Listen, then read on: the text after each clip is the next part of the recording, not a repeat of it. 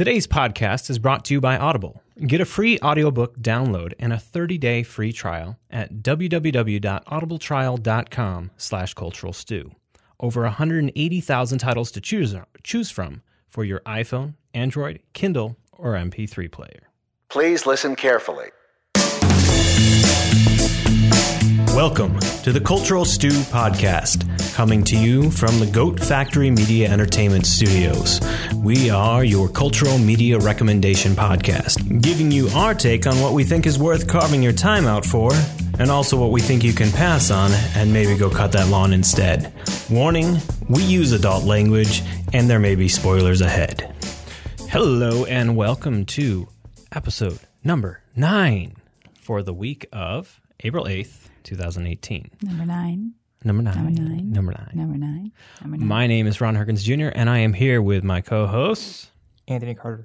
Valor Vidmar. Hello. How is everybody today? Good. All right. Good. I'm feeling a little achy and tired from my running, getting back up there, trying to get some miles in. But to make matters worse, You live in Rochester. we live in Rochester, and the stupid winter does. We love Rochester, but still. Winter doesn't want to leave up its grip. It just makes my everything achy. It snowed yesterday, but it wasn't, didn't stick really. Did it snow this morning for you? Oh, it did snow today. I had a whiteout right in the middle of my run today. It was not fun. Jason looked outside and went, oh, shit. Oh, what else do we have going on this week? We had spring break going on for the kids. Well, see, I'm lucky that I'm able to put Zoe into camp. So I put her into writers and books Monday, Tuesday, Wednesday. So she went there. Don't laugh.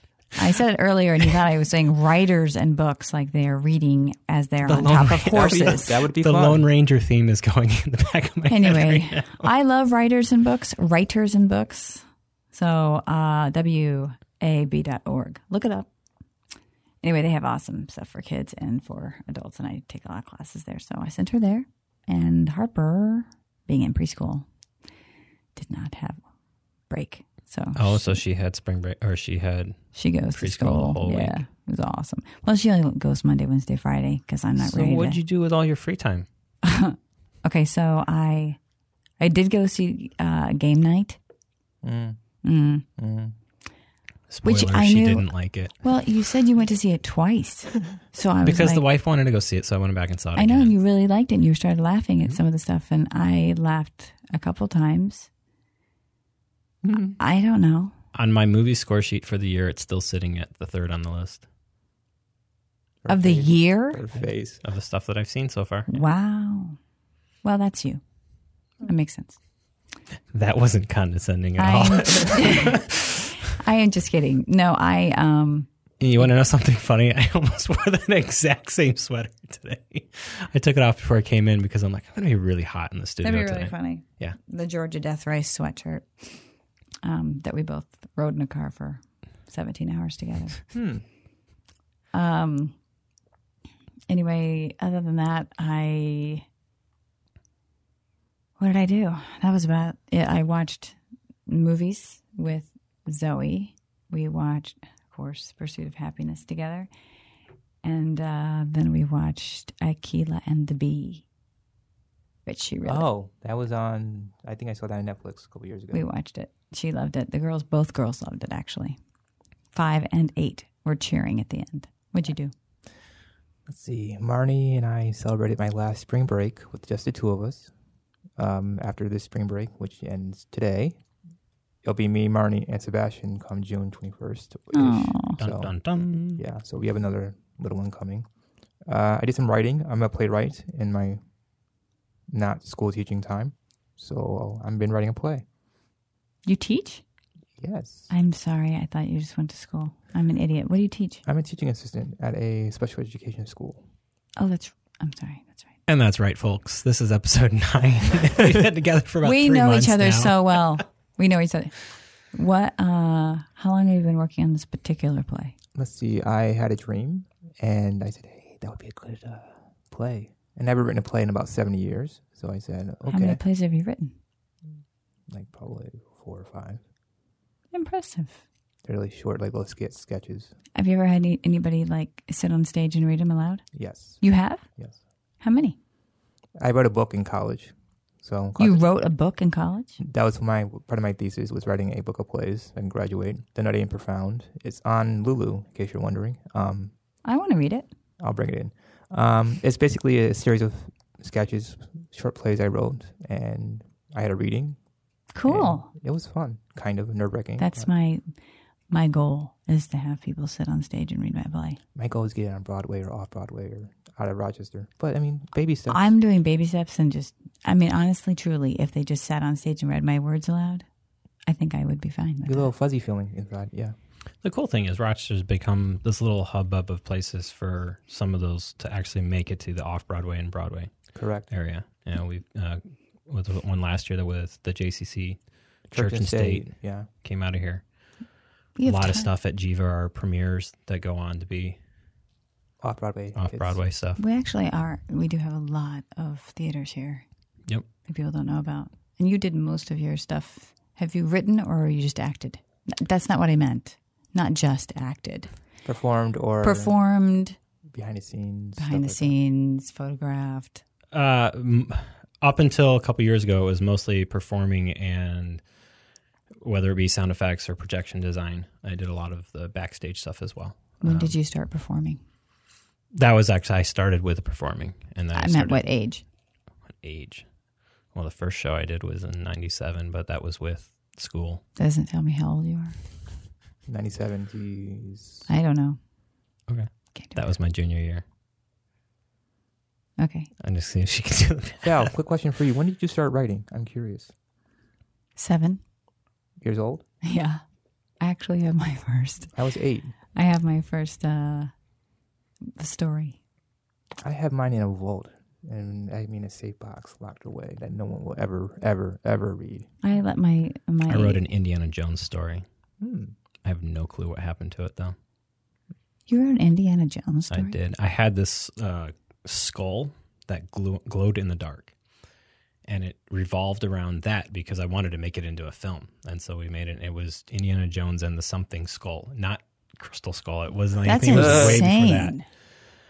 But yeah, it was like pretty cool. I bet it was better than the... It probably was. We'll see.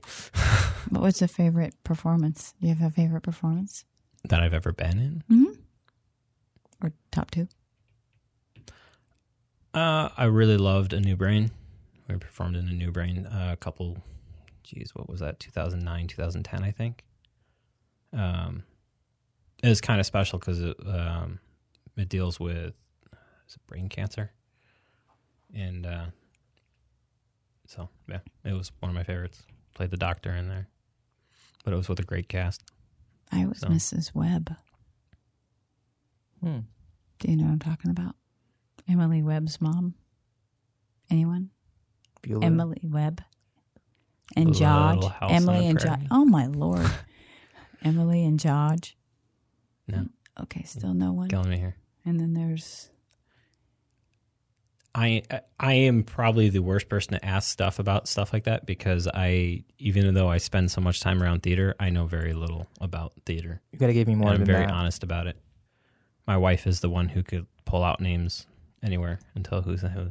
But apparently, Valerie's also stumped. No, it's not. It's because my brain Emily, doesn't function at all. George, and who else? Guys, please. Oh, in our town.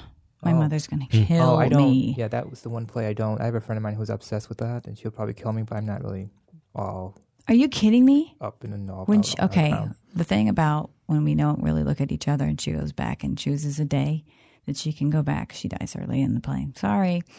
And she goes back and she gets to choose a day. So she decides to choose a birthday. And then she realizes that nobody really looks at one another. Why don't we really look at an eyeball? Why don't we ever really look at one another? I don't know. It made a huge impact on me. Our town made a huge impact on me. I think if it didn't, then something is wrong with your heart. I wanted it to, it just didn't.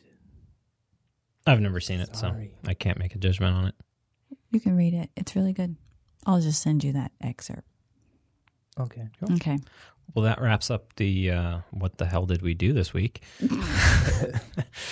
On today's docket, we're going to talk a little about news that we care about, particularly a film that has been stewing for about 20 years, and it's finally got a trailer. I am really excited for this film. And let's see, our recommendation list today, we got A Quiet Place, Night Manager, and The Last Tycoon. We're going to stew about some words that Mr. Spielberg said. We alluded to it last week. We're going to go into it a little bit depth, and that's going to roll right into Pursuit of Happiness. So From 2009. From 2009, yes. So first, on with the news. So possibly the biggest news that came out of this week is the Terry Gilliam backed and directed Don Quixote trailer finally came out with Jonathan Pryce and Adam Driver as the Man of La Mancha and Sancho. Mm-hmm. The Man of La Mancha is one of my favorite stories, and I've been waiting for this film just because Terry Gilliam was behind it, and here we are. We finally got a trailer this week. I'm just going to play a quick clip from it because I just am excited for it. Oh, I see the love light in your eyes.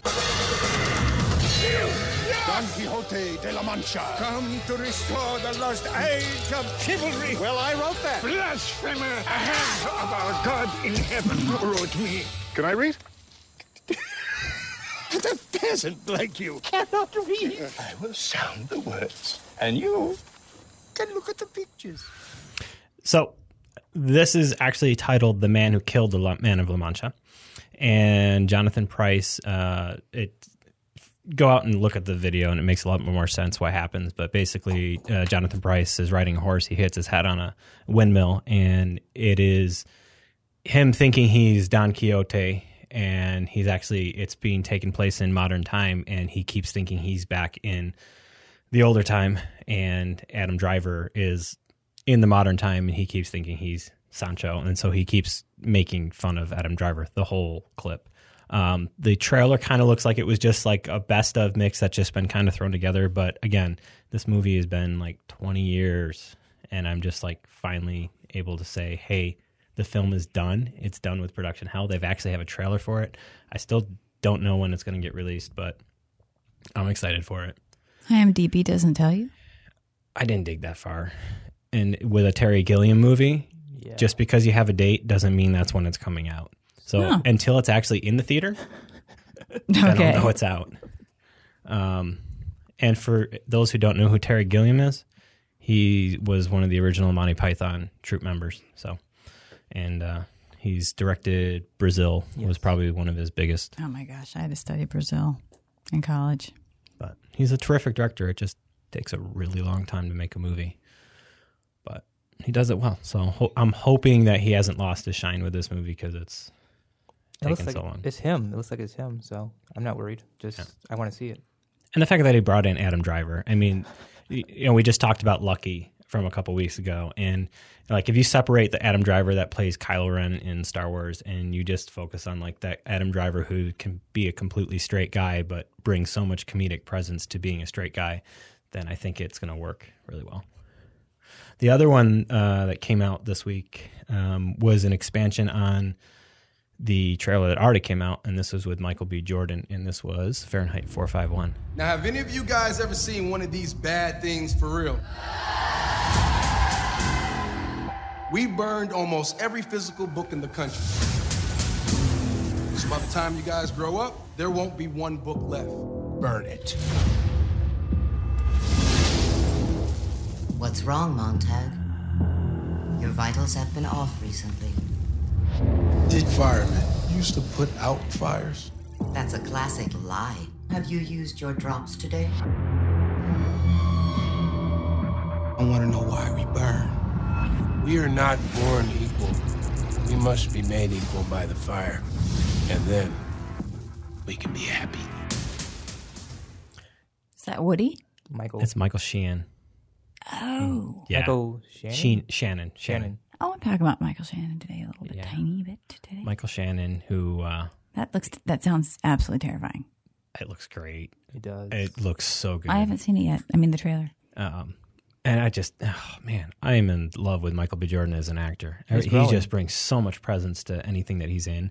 And when he can match up with Michael Shannon, who is just Intense. badass of all badasses in pretty much anything he's been in lately, it's pretty intense.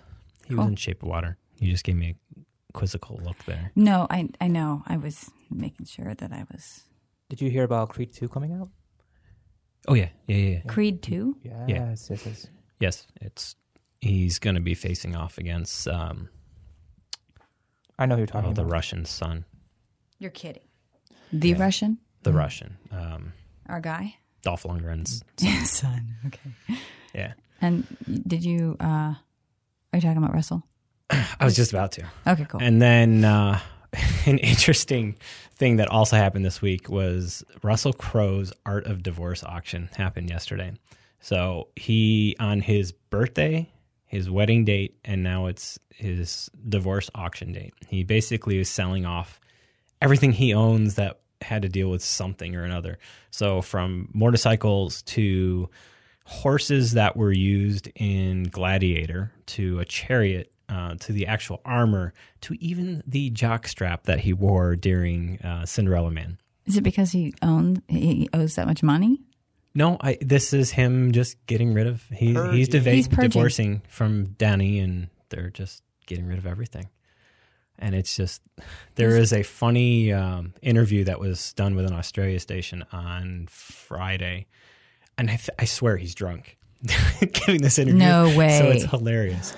And but he goes around and just tours it for like 10 minutes, like going through like all these different things. But he's right on with like when he talks about an item, and like the violin from Master and Commander, the full getup from Master and Commander, all that stuff was for sale and for auction. But it's now over. But it was done through Sotheby's yesterday. I just found it interesting that if I had money, I would probably be getting a couple of those. But you had to have money. What would I buy? Uh-huh.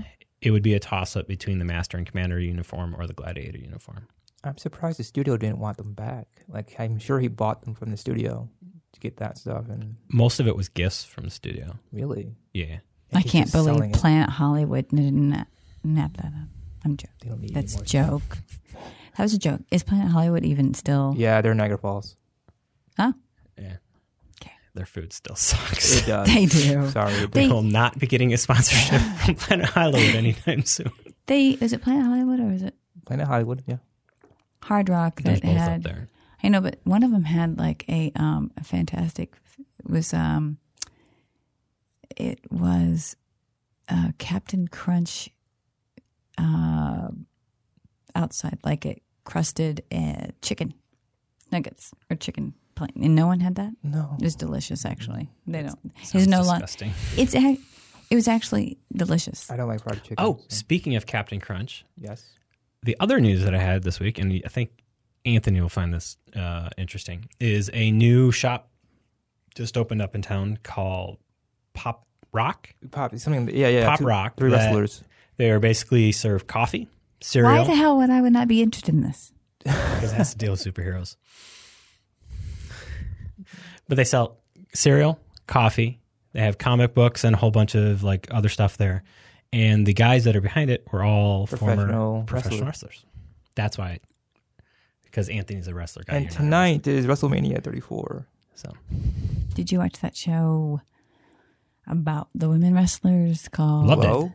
Glow. Yeah, Yes. I had friends that loved it. It's good. Mark Maron's role in that was phenomenal. I was like, okay, he can act.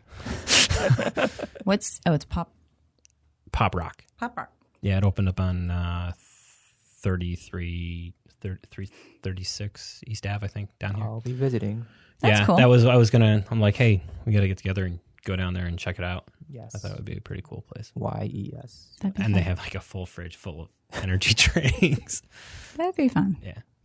But like, oh yeah, throw in like strawberries and everything. They have like full on bar to throw on stuff on top of your cereal and any kind of cereal you can think I of. think that sounds awesome. Just because it has superheroes in it doesn't mean I would not be interested. You're typecasting. The more we know.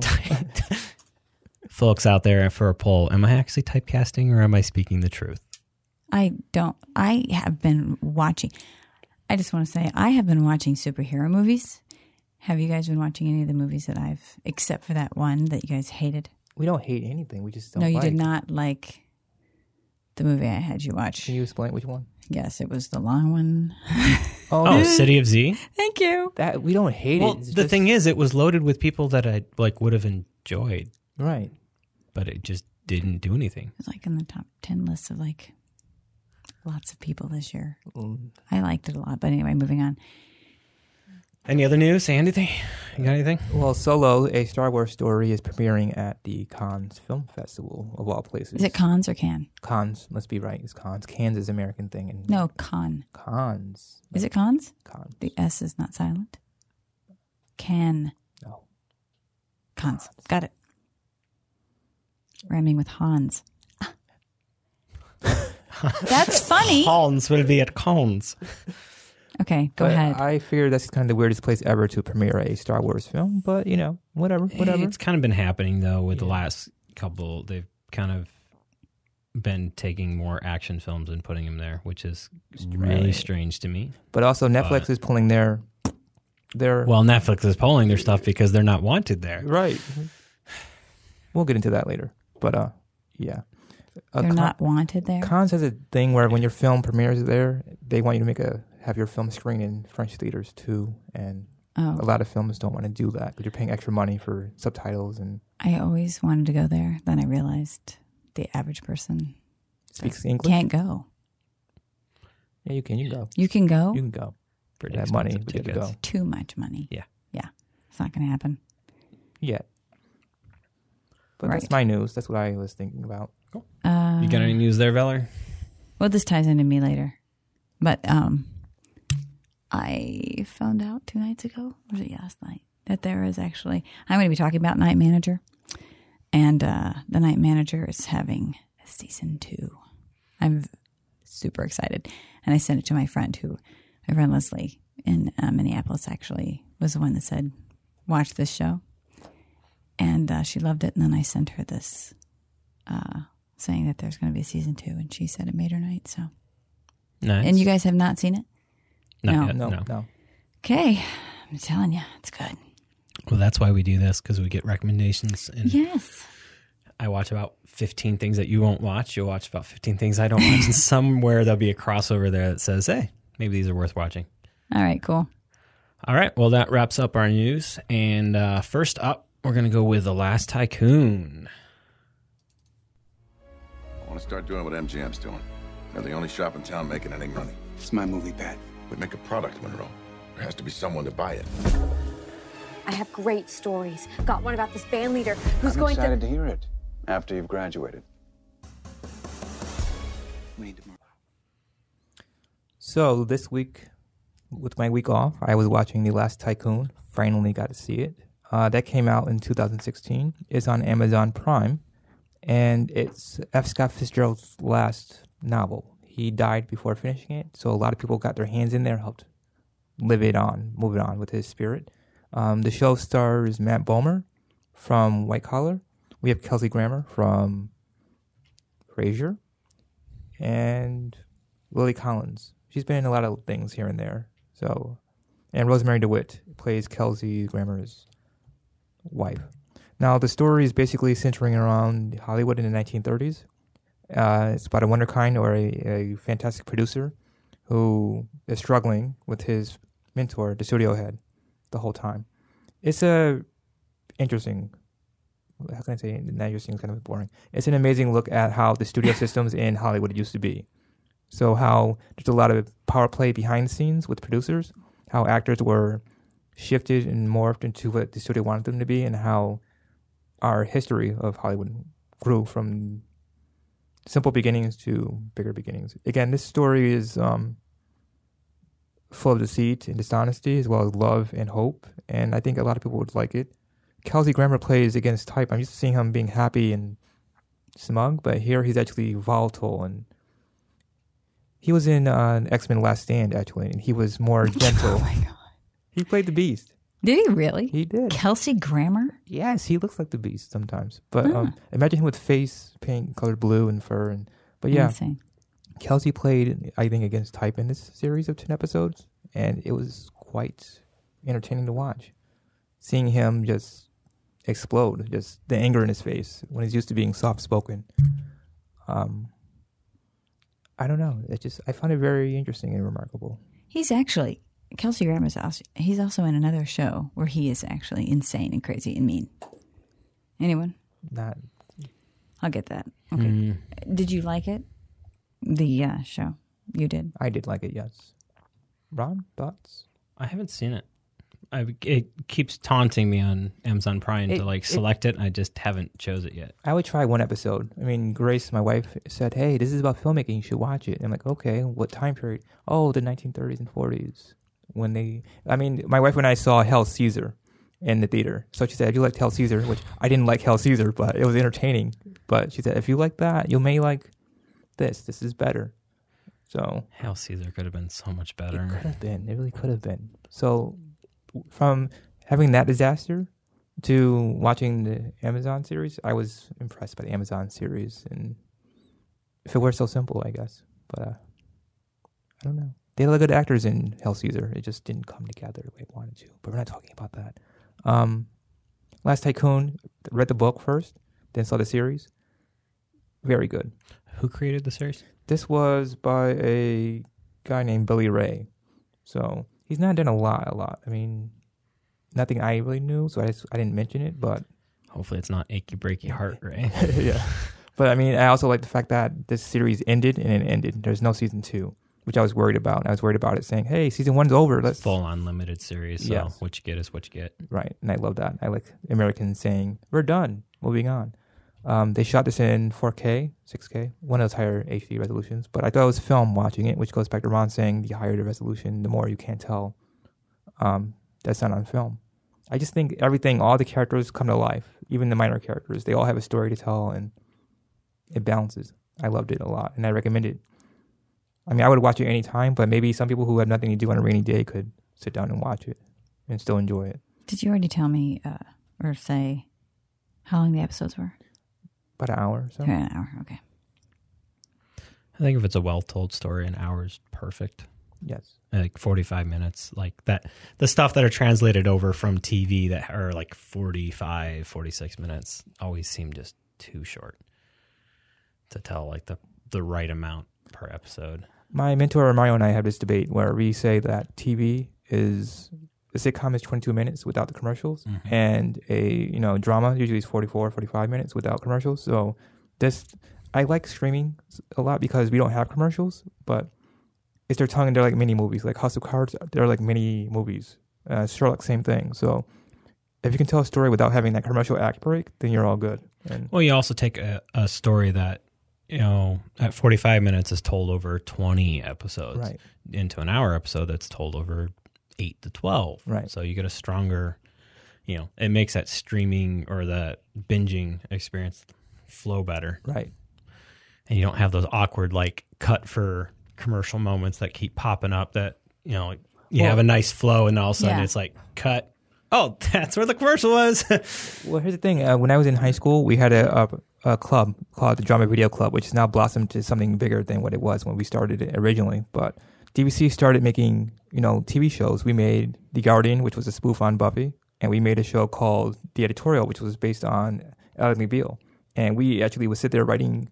We wrote 6-episode series, like the British, because British know how to end things after one season. Yes. But we purposely had to plan things so there were breaks. And then we said we don't want those. So our shows flowed seamlessly without the commercial breaks. But there was a time when Mario Savastano, don't get mad at me, plugging you, would say, we have to keep people watching. So we ended at this point, but make sure it's entertaining enough where they want to keep watching after the click. And we did that. And we were in high school. And that's cool. It's something you learn, something you know. And I still do it to this day when I write sitcom specs and pilots. It's just you have to find that moment. And in streaming, we don't have that. We just keep flowing and it moves. And then when it's over, and we go to the next episode. So that's my thought. Awesome. And again, your recommendation is? Watch it, please. Watch it, please. Ooh, even with a... If you didn't like Hell Caesar, watch this. And if you liked Hell Caesar, you can still watch this. Hell Caesar. Hell. Hell Caesar. I'm just being funny. Oh, well, I had the awesome opportunity to go and see A Quiet Place. I'm so jealous. Who are we if we can't protect them? We have to protect them.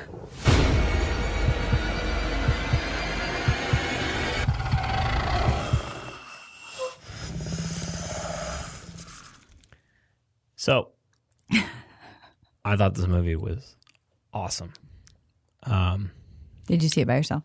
My wife wanted to go, so we kept playing the game of like, because I wanted to movie pass it, I didn't want to like do it, and so we're like, oh, there's a 7 o'clock showing, it's almost sold out, and then all of a sudden I woke up got into work, and it's like, oh, now there's a 7:30 showing, oh, that's almost sold out, and then like 2 o'clock, 3 o'clock, she's coming home from work, and she's like, there's a 7:45 showing, so I'm like, okay. And it was almost sold out. I'm like, well, this is not going to be fun. And so I raced there after work, and luckily I got like 2 of the last seats in the back. So I wasn't like shoved off to the side because I like watching things straight on. Good choice. So she really wanted to go and see it. And so I'm like, I owed it to her to like, okay. Or else I would have gone to like the 7 o'clock showing because there were still like, there were single seats. You can find single seats all over the place. Mm-hmm. You can never find 2 seats together. I love this movie. This was John Krasinski, his third featured film, I believe, and his first one with his wife, Emily Blunt. And I'll get a little bit more into that in a minute because I think that played a very pivotal role in how this film played out. This was... phenomenal is pretty much the only word I can come up with right now. It was so different than a lot of films, and the thing that kept sticking out to me was the lack of sound. This whole premise of this film was you have to be silent or else these creatures will attack you and kill you. And so it's this family that has grown up, and you come into their life 90-ish days after the attack happens, and desolate town, also filmed in Little Falls, New York, so it was a local production here, and there's nobody else around. You don't see anybody else around, and it opens up with them going into a store and trying to get supplies, and just the little things of how quiet they are trying to like get the pills, to turn the pills around because their one kid is sick, and so they're trying to get something for the kid. And then you have one of the children, the daughter, played by Millicent Simmons, is actually deaf. And so every time they cut to her, it's complete silence. So outside of her, you hear, I want to say silence, but you still hear like the normal things. You hear like a little bit of a rustle. You hear, people breathing, but every time it cuts to her, you hear nothing. And so she is a very strong, pivotal character throughout the whole film. And it opens up with them going through this, and the youngest son tries to get a rocket, like a NASA spaceship off the thing, and he knocks it down, and the deaf girl comes and actually catches it before it hits the ground. And it sets up the tension of how you have to be quiet in this environment. And that sets up what happens about 5 minutes later when, spoiler alert, the little kid who snuck the NASA airplane thing out of the store turns it on. You see this in the trailer, so it's not too much of a spoiler. And, well, within a couple seconds, he is swept off before John Krasinski, that name, can reach his kid, and the kid is gone. And then it cuts to basically 300 days later, and them on their farm and how they've been living. You see the rows of sand that they have to walk on to make everything silent. And to tell a story that has almost no dialogue. The dialogue you hear in that trailer is pretty much the extent of the dialogue. There's another scene where John and Emily, and I think is one of the most powerful scenes, is she walks down to the basement with John, and she has her headphones in, and everything's silent. You can hear the creaks of them walking, but like they have everything painted on the stairs, so you have to walk here, you have to walk here, you have to walk here to stop the creaking. and she pulls out one of the headphones and she hands it to him, and they start, he's listening to the same music and she's listening to the same music. All of a sudden the music is so loud and you're like, holy crap, it has been so quiet in this theater for so long that like just the introduction of music, and that was pretty much one of the first spots where like music started being used, but it was actually like a old 70s song. I can't remember what it was. It wasn't, but it was the touching moment between a husband and wife, and now they're expecting another child. It's like, how are they going to bring this child into this world? And it's been about them setting up their basement to soundproof it so that they can go through everything. Tom and Katie know how to do that. What? Tom and Katie did that. Tom and Katie. Come on, people. Scientology. Cruise and Homes? Yeah. They soundproof their... Silent birth. You have to have a silent birth. They don't want you making any noise. You can't make any noise. Whatever. I just want to throw that in. Sorry. Yeah. Serene's birth.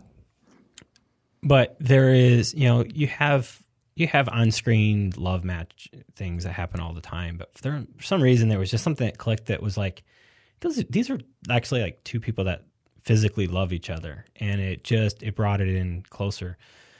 But it was just, I kept constantly reminded of just the lack of sound, the lack of dialogue, and just like little things were amplified so much. My one con of the whole movie was they showed the creatures too soon. I wish they would have held off on showing the creatures until almost all the way to the end. But I don't know how they would have gone around a couple of the scenes. But on Rotten Tomatoes right now, I mean, this is getting a 97%. It's just, it's good. And I won't even classify it as a horror movie.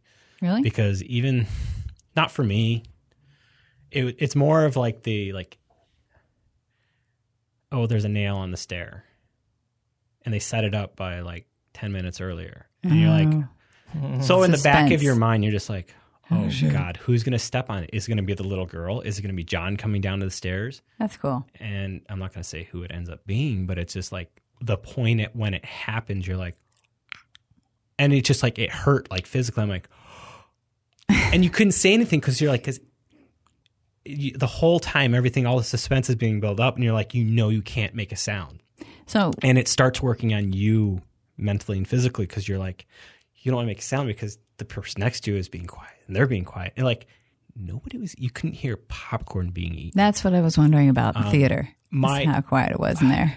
What I would say, and this was the downfall of the theater we went to, is the walls were really thin. So anytime it was a quiet moment, you hear everything from the other theaters.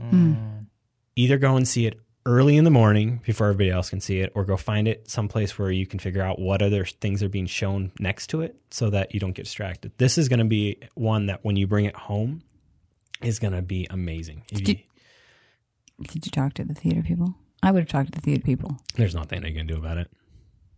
Well, it was an added show, and it was stuck in between it with, it might have even like Black Panther or something was on the side. But it doesn't matter. It could have been like Beethoven's Concerto next door. It was so quiet in the theater and the movie was so quiet that the little amount of noise, like the person getting up to going to the bathroom, is like 10 times as loud as what it would be during a normal movie.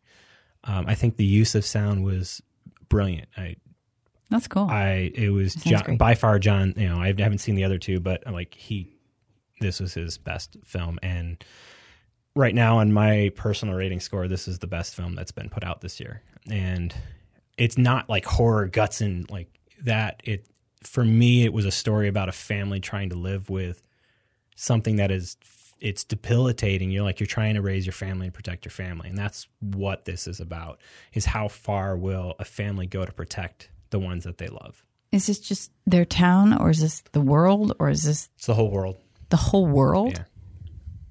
Dramatic thriller. Yeah. And so did they just focus on these... Did it's you just see... their family. You see nobody else except this family. Nobody else. Yeah.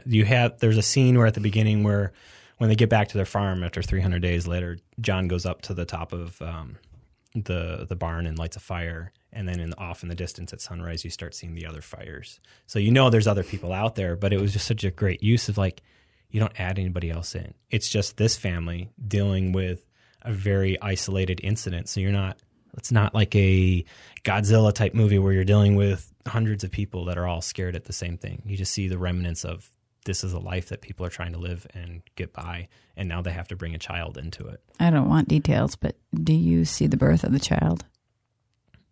No, but you know what happens. Oh. Like, I mean, you see the water breaking, you see the blood.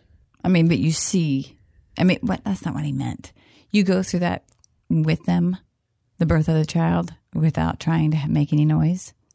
Oh, you go up to the point where it's like we want to tell spoilers, but we don't want to tell spoilers. I haven't seen it, so don't spoil it. I'm just wondering, you do see that. If I say what happens, it'll kind of spoil what happened. But you do see, what I'm saying is you do go through that whole thing with them. Yes. Okay. You saw in the trailer is the scene with her in the bathtub. Oh, I didn't really know what that was. Well, that's her getting ready to try to mitigate having birth while one of the creatures is now finding them. Great. Well, I am super excited. It is highly recommended, but I repeat, if you can find a way to watch it in the quietest environment possible, it'll make it even better. But I was impressed that a full house was that quiet. It was very subliminal. Very cinematic experience. Okay.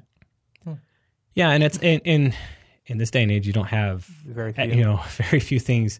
It's all about making the best sound effects. And I a lot of credit to the sound editor, because even when it's that small and that light, you have to make sure everything sounds realistic. So it's the little bit of opening up a piece of paper and you hear the little bit of a rustle, or the little going on a carpet. You hear things that you wouldn't normally hear because the music is blaring or somebody's talking. But the fact that nobody is talking, and when they finally do have a chance to talk, it's one of a pivotal point in that sets up the ending. So that's Quiet Place. Totally go see it. And up next, A Night Manager. The Night Manager. When a continent enters into chaos, that's when opportunities open up. Assassinations, fake terror plots, even the odd coup. War is spectator sport. Let's get on with it, shall we? All right, The Night Manager. It's actually, it's from 2016. It's on Amazon Prime right now. It originally was on AMC and BBC. So you're going to laugh. My niece has been talking about Tom Hiddleston. Sure. Is that how you say his name? Sounds about right. Okay. For years, and I believe he is Loki. Okay, I was going to say Loki. I did not want to be wrong. So she's been talking about Loki for a long time. And I just was like, okay, whatever. So I watched The Night Manager and loved it. So basically, Tom Hiddleston is Jonathan Pine, who's actually, he's a former British soldier, but he turns into a manager of a luxury hotel in Cairo. So we start there. And in some strange, bizarre, you'll have to watch it, turn of events, he ends up in the possession of course, confidential documents about, illegal weapon trades, which he ends up turning over to the International Enforcement Agency in London. Not that that really matters, but he turns it over in order to basically get out of there, because they know who he is. He's pretty predominant in the hotel. He goes to Switzerland, which is basically, it's a gorgeously shot show. But then he's recruited by the intelligence officer to investigate Richard Onslow Roper, who is played by Hugh Laurie, which I believe is who you heard in the trailer. Who doesn't love Hugh? I mean, this man, we're not talking about nice Hugh Laurie the doctor. We're not doing that. He's pretty evil. Did you ever hear how he got that role? Sidebar of House. There was a story about them auditioning, and it was something about his accent. And they were saying they couldn't take anybody from English because they can't pull off an American accent. And he just went in there and he didn't even like say anything about his accent. He's incredible. They're like, oh yeah, I'm from England. I had the biggest crush on him during that show and onward. Anyway, he's a corrupt businessman, of course, with ties with the secret arms trade, of course. So Pine has to basically get in with the group and spy on them for the intelligence agency. And then, he's, of course, attracted to Roper's girlfriend. We have to go through that whole thing. But it's a very interesting call it like a cat and mouse type show. It's only 6 episodes. They are an hour long. It's beautifully shot. This was nominated for 36 awards, and it won 11, including, well, it says 10 here. I have 10, but it says 11. We'll figure that out. But it won 2 Emmys and 3 Golden Globes, 3 BAFTAs. But it's funny because I would really like to see Hiddleston as the next Bond, but I don't think he's going to be. Why is that? Why would I like to see him as the next Bond? Right. Just because after watching the show, he just comes across as very Bond-like. Okay. But that's all. I mean, I know that there are other people up for it, and he has a very slim chance of getting it. But the shots are beautiful. The script, I thought the script was very sharp. I thought it kept me going. I lost sleep over the show because I kept watching it, and I couldn't turn it off, which was an issue. Jason kept waking up thinking, are you going to go to sleep at some point? The fact that there's only 6 episodes saved me. Great suspense. It's actually based off of a spy novel that was written, I think, 20 years ago. And the author, give me a moment to tell you his name. I'm going to say it wrong. John Le Carre? Oh. Do you know John Le Carre? Name sounds familiar to me. Okay. He's in episode 4, but you barely see him. But you can actually read it or listen to it. The Night Manager, which is actually in the John Le Carre Value Collection on Audible.com. So if you want to listen to that. They also have a show tie-in that's especially just for the people that watch the show on Audible, that you can watch that, you can listen to that as well. So I recommend it. It's beautiful. It keeps moving. It's suspenseful. They portray their characters perfectly. I did forget who they were. That's one of my things. Is I just completely. Well, of course, I didn't know. I didn't know him before. Tom. I'm a fan now. I've never seen him as Loki ever, so I guess I should probably. Wait, what? I've never seen him as Loki. You watched Avengers? Did you? Did I watch Avengers? I think that was one of the ones on our list for recommendation for you. I know, but I don't know if I watched it. Oh, you didn't watch the one where Hulk smashed Loki back and forth? Oh, I haven't seen that one. That's a good movie. It's funny. It's hilarious. Yeah, Los Santos. I have not seen that one. But, of course, I'm a fan of Hugh Laurie and have been for a long time. He's actually on another show, which I should have had on here. I apologize.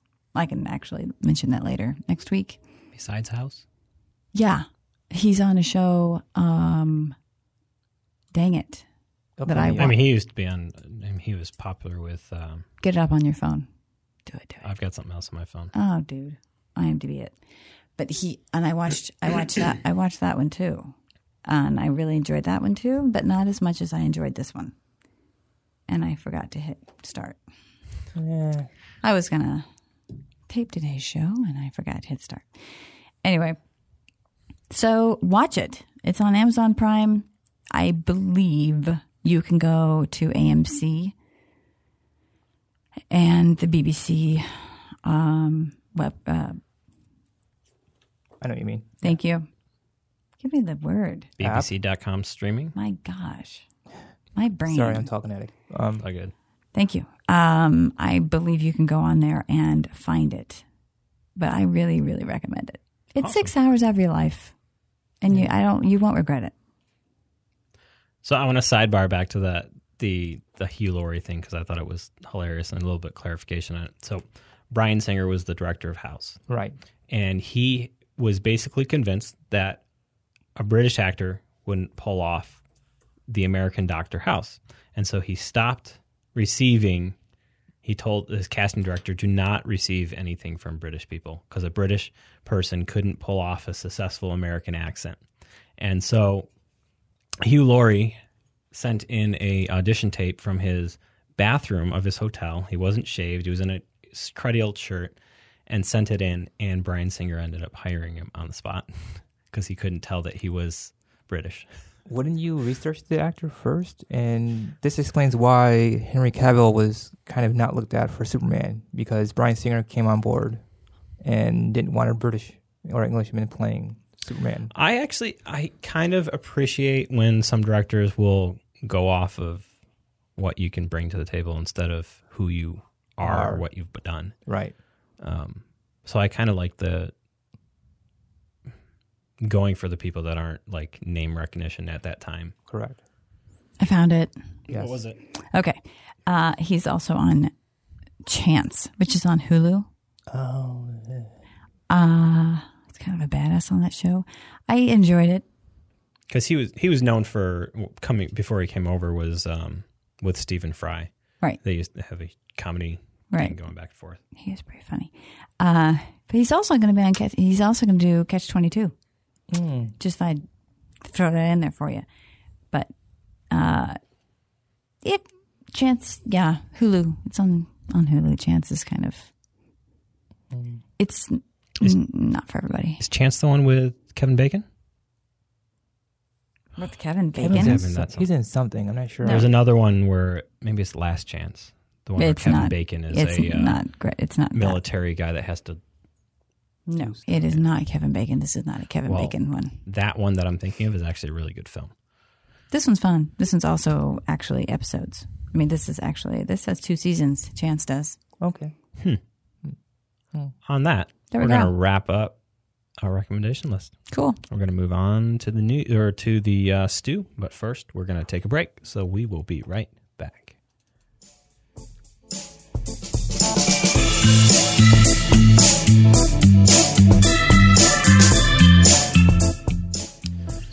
So, hey Valerie, did you know Audible.com has many, many books for you to choose from? Over 180,000 books. Actually, I do, but I don't think Tony does. Tony? You don't know about Audible? I don't actually know. It changed my life. I'm not kidding. I mean, just because I am constantly on the go, moving around, trying to get this done, and I can't sit down and read a book, and it makes me tired. I'm just going to be honest. But Audible, in my ears, makes my days go faster. It's fantastic and has channels, books. Yep. All professionally narrated, such as the most recent flick, Ready Player One. That was how I learned about Audible.com. Was actually one of my first signups was through Ready Player One. And that's narrated by Will Wheaton. That's something you can easily find over there. And if you want, do you know you can actually go to www.audibletrial.com/culturalstew and get 30 days free and 1 credit. 1 credit, which means you can get a book. And you can keep that book. You don't have to give it back after 30 days. One cool thing about Audible is that you can get a book. Let's say you get a book, you listen to it for 10 minutes, you're like, this is not working for me. This is not the book I want. You can return it, and they will say, okay. And then you can get another book. It's pretty cool. They work with you really well. They have fantastic customer service. I have been with them for about 2.5, almost 3 years. And never had an issue with their customer service ever. And I could recommend so many books. I will just say that I'm going to go Harry Potter. I know that you guys haven't read it. But Harry Potter, if you want to listen to it, Jim Dale does it spectacularly, and there's just no one better. And so if you ever want to get into it, that's the way to do it. So where can we go? Audible.com. Audible.com and audibletrial.com/cultural stew. There you go. Boom. I think you should do it. I'm serious. 30 days free. I'll try. One credit. You should try it. Can't lose anything at that. No, it's just I like reading my books. I know. Physical. No, I like reading my book too, but listening is also fantastic. My 8-year-old little one listens to Audible as well. Cool. So go to audibletrial.com/cultural stew and pick out your book today. Do it.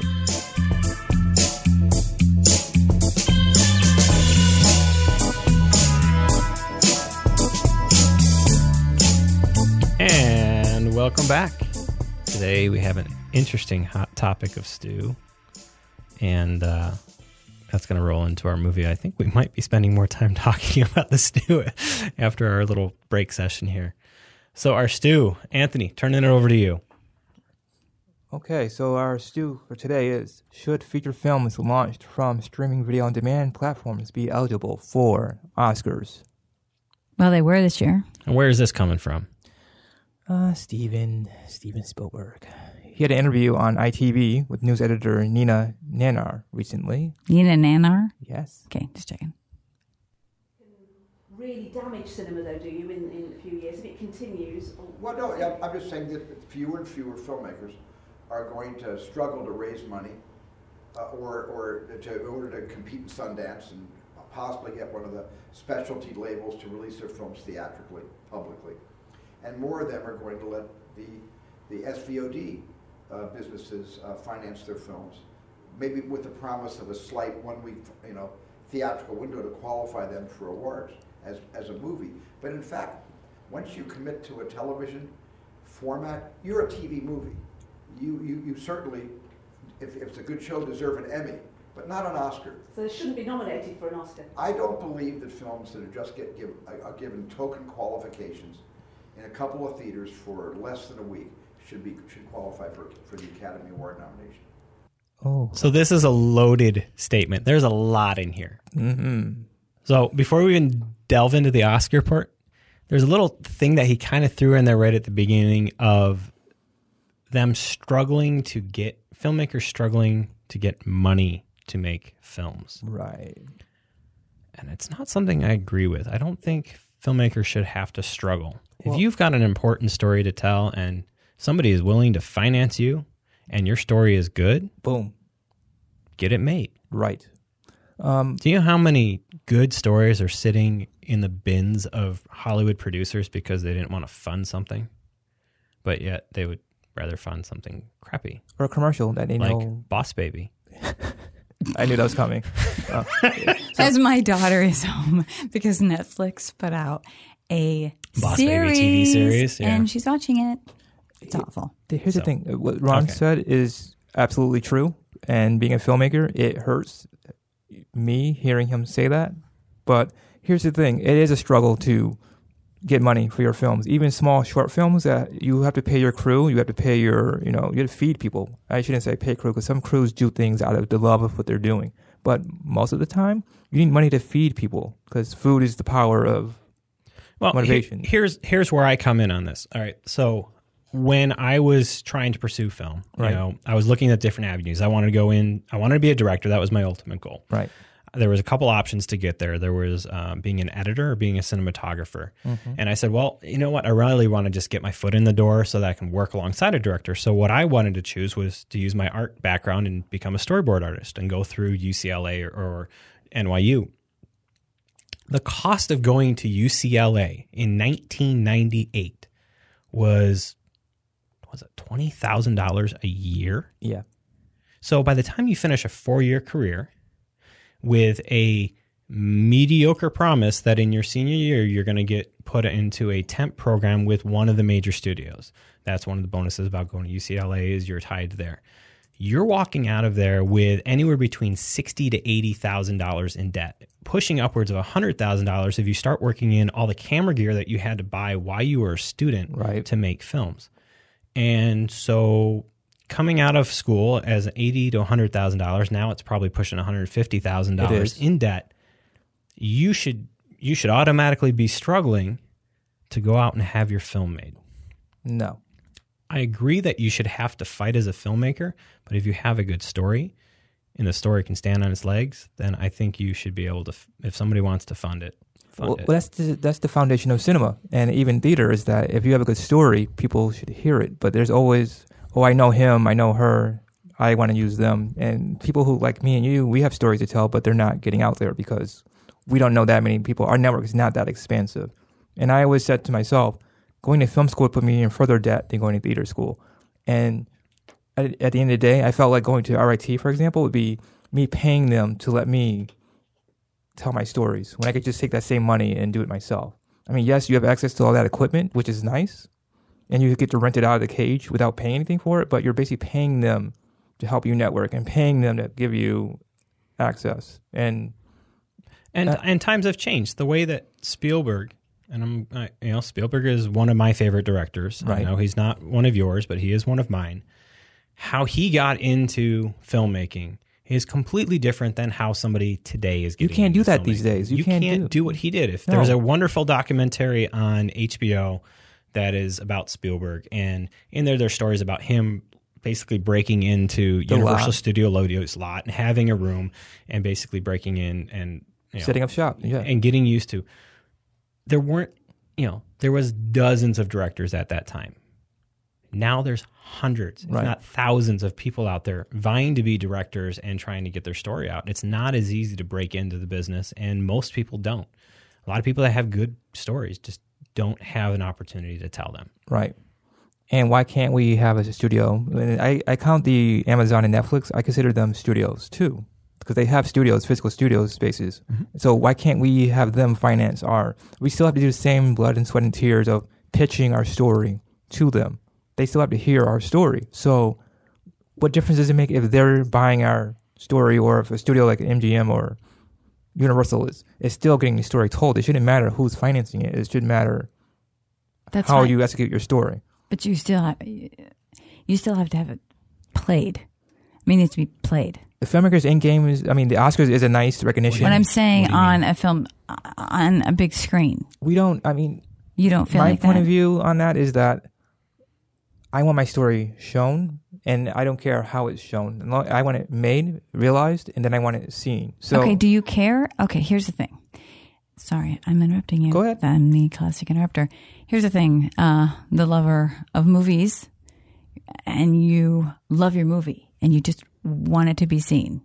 Do you give a shit if it really gets an Oscar, or if it's nominated for an Oscar? Sometimes you don't care. Then don't worry about it. It doesn't matter. Yeah. Then does it really matter what Steven Spielberg says that shouldn't be nominated for an Oscar? He has awards. So this is where I come in with what Oscar statement. All right, you have the beautiful cinematography of a movie like Mudbound that was rightfully in the top 3 of all films that were made last year in terms of cinematography. To discredit her film, because I believe that was the female cinematographer, right? Mm-hmm. To discredit her film and say it's not worthy of an award or attention of that level, that you're automatically taking it off the table and saying, no, you're not good enough to sit here. Did they Just get an Emmy because- as well? No. Doesn't matter to me. It's still a film. What I'm saying is, if you're going to make a movie that you want to have played on the big screen, and you want it to be something that the Academy looks at, it should not be something that you should not get an Emmy and an Oscar nomination at the same year. It should not. Why not?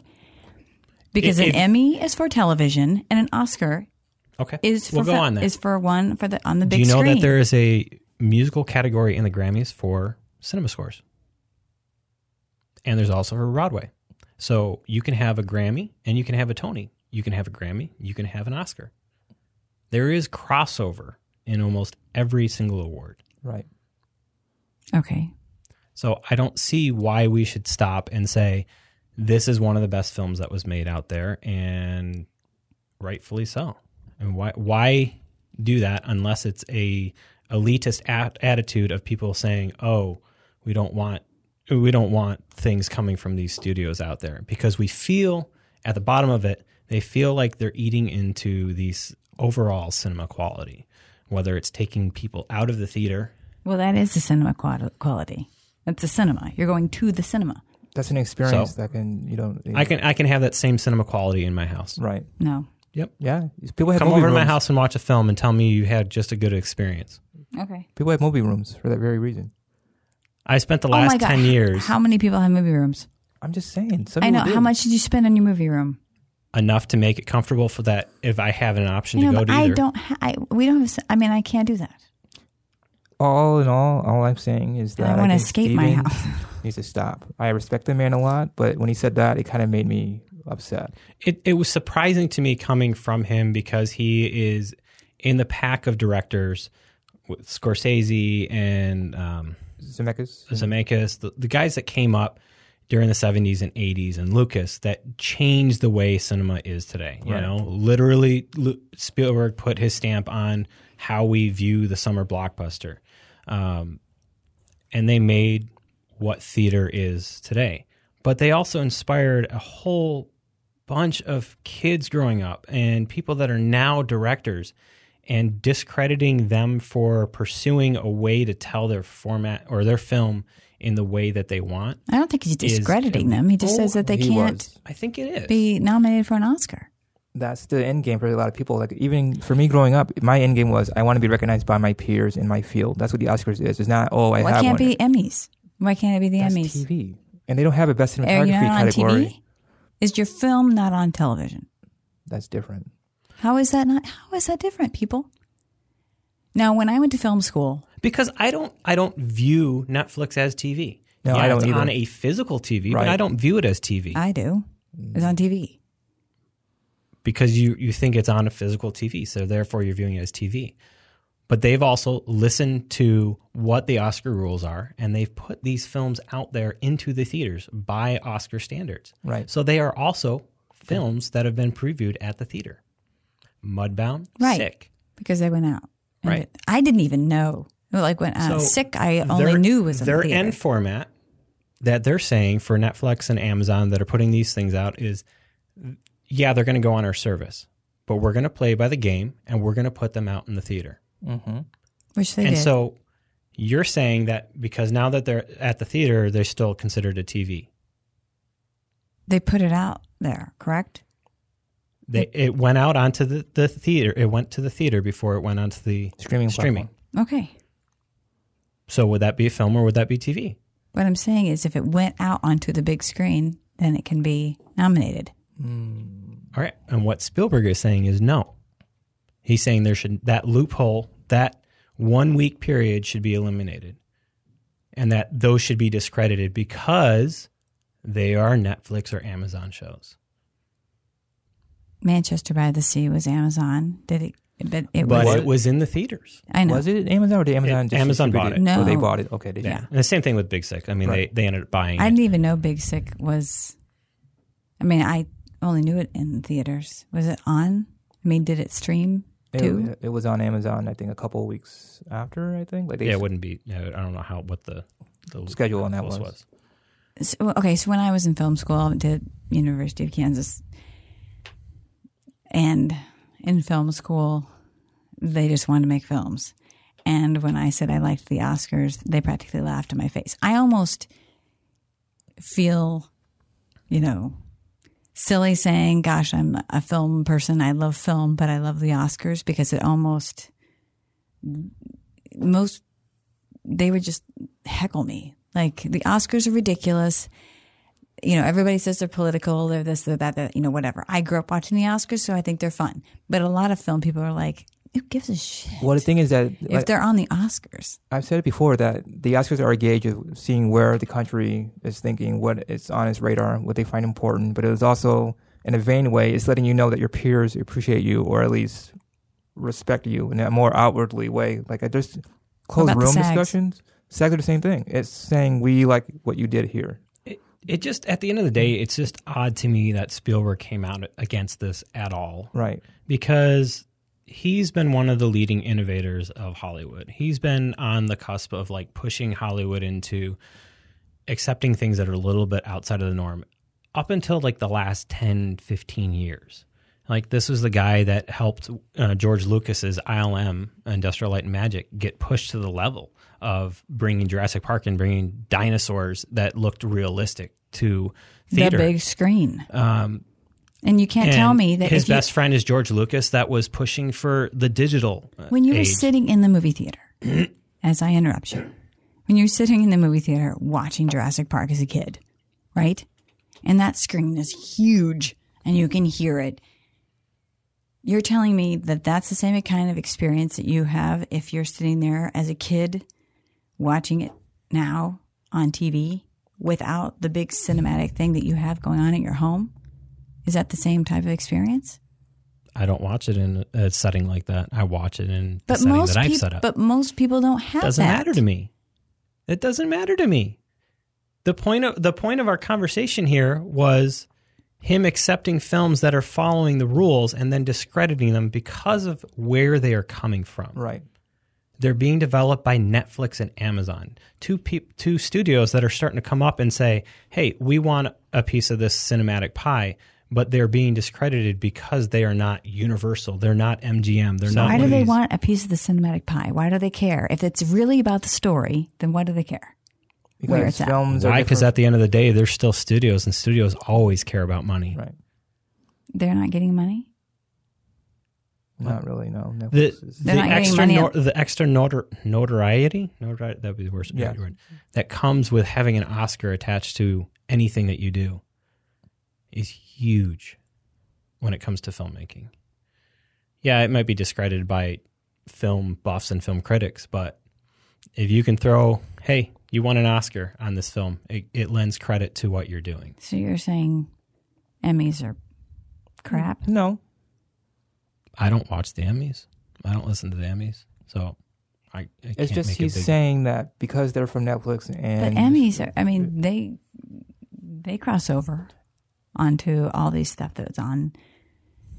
It's basically like him saying this. It's like saying that, say you recorded an album in your basement, right, with your own equipment, like here, you recorded an album, right, and say it was great, people in Rochester liked it, and it got national level attention, but then he said, oh, because you did it in your basement, we don't want to count it as anything. Its basement is, what do you call that, grassroots. You didn't use a real studio space, you didn't use, say Sony Classic Music. That's not what he's saying. It's kind of the same thing. No, he's saying, was it played on the radio? Was it sold as a record? Was it played? I mean, I don't know. But yeah, your song played on the radio too, and it got attention, and you're nominated for an Emmy, but he's saying, oh, you can't get an Emmy because you didn't record in one of the studios. You didn't. He's not saying that. It's kind of similar.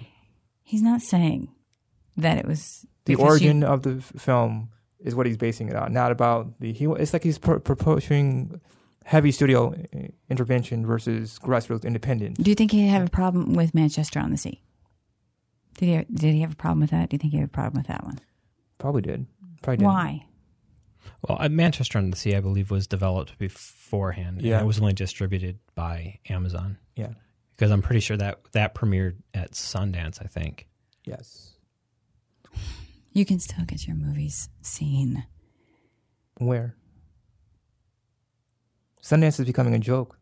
Why can't it be seen on Netflix? Why can't it be seen on Netflix? It can be seen on Netflix. That's fine. But sometimes Netflix pushes the bar and says we can tell stories too that are equal or better than what you see in studios. Studios are now all about making money, which they always have been, but now they want commercial vehicles, which is why we have the push of superhero and comic book. Those are guaranteed money makers, which is why they're doing them. It's kind of like one of those things where they say if you're going into acting because you want to win an Oscar, then you're going in for the wrong reason.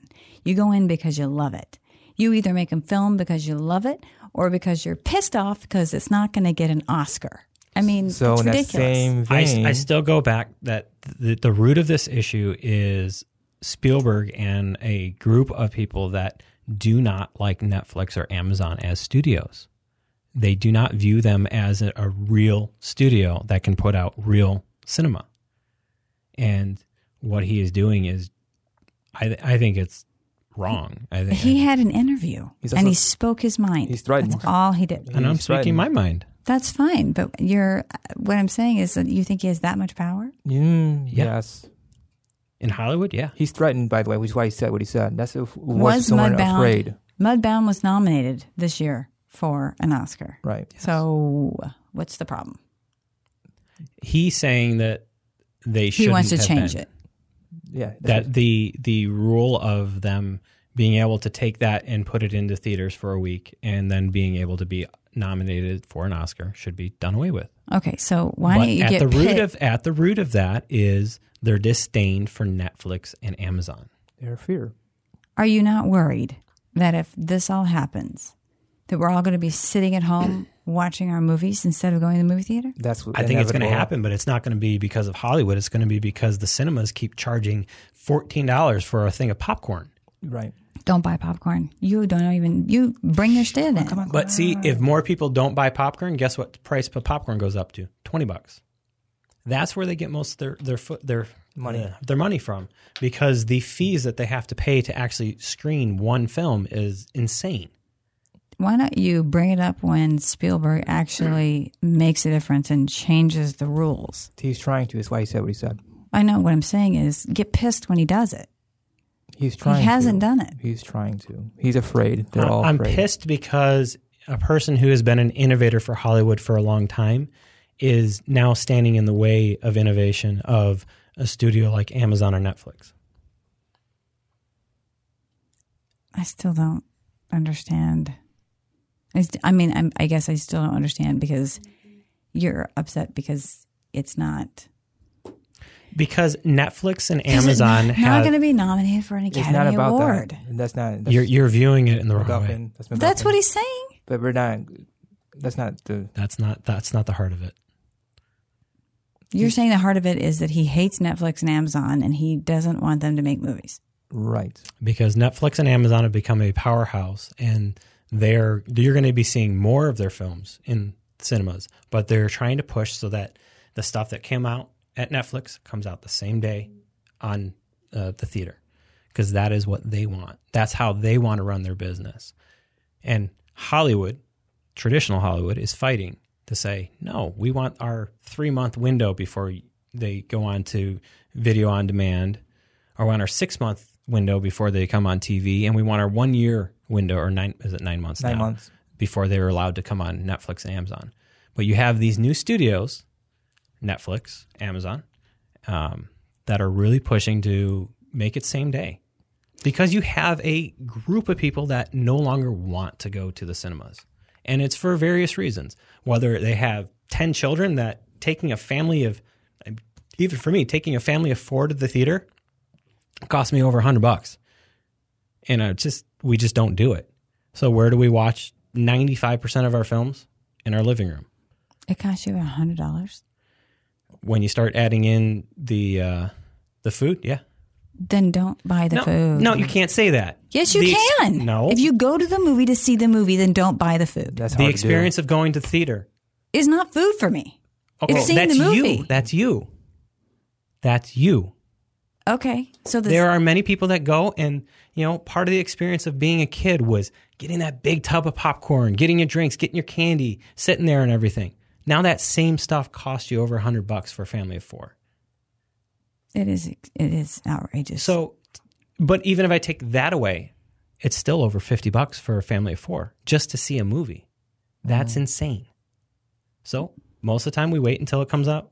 I go. Then why are we not attacking the theaters for raising the prices? Because they're locked step with Hollywood. Yeah. Side note, a long time ago, there was a film called 10 Items or Less. I think Starz produced that, and Morgan Freeman's company produced it.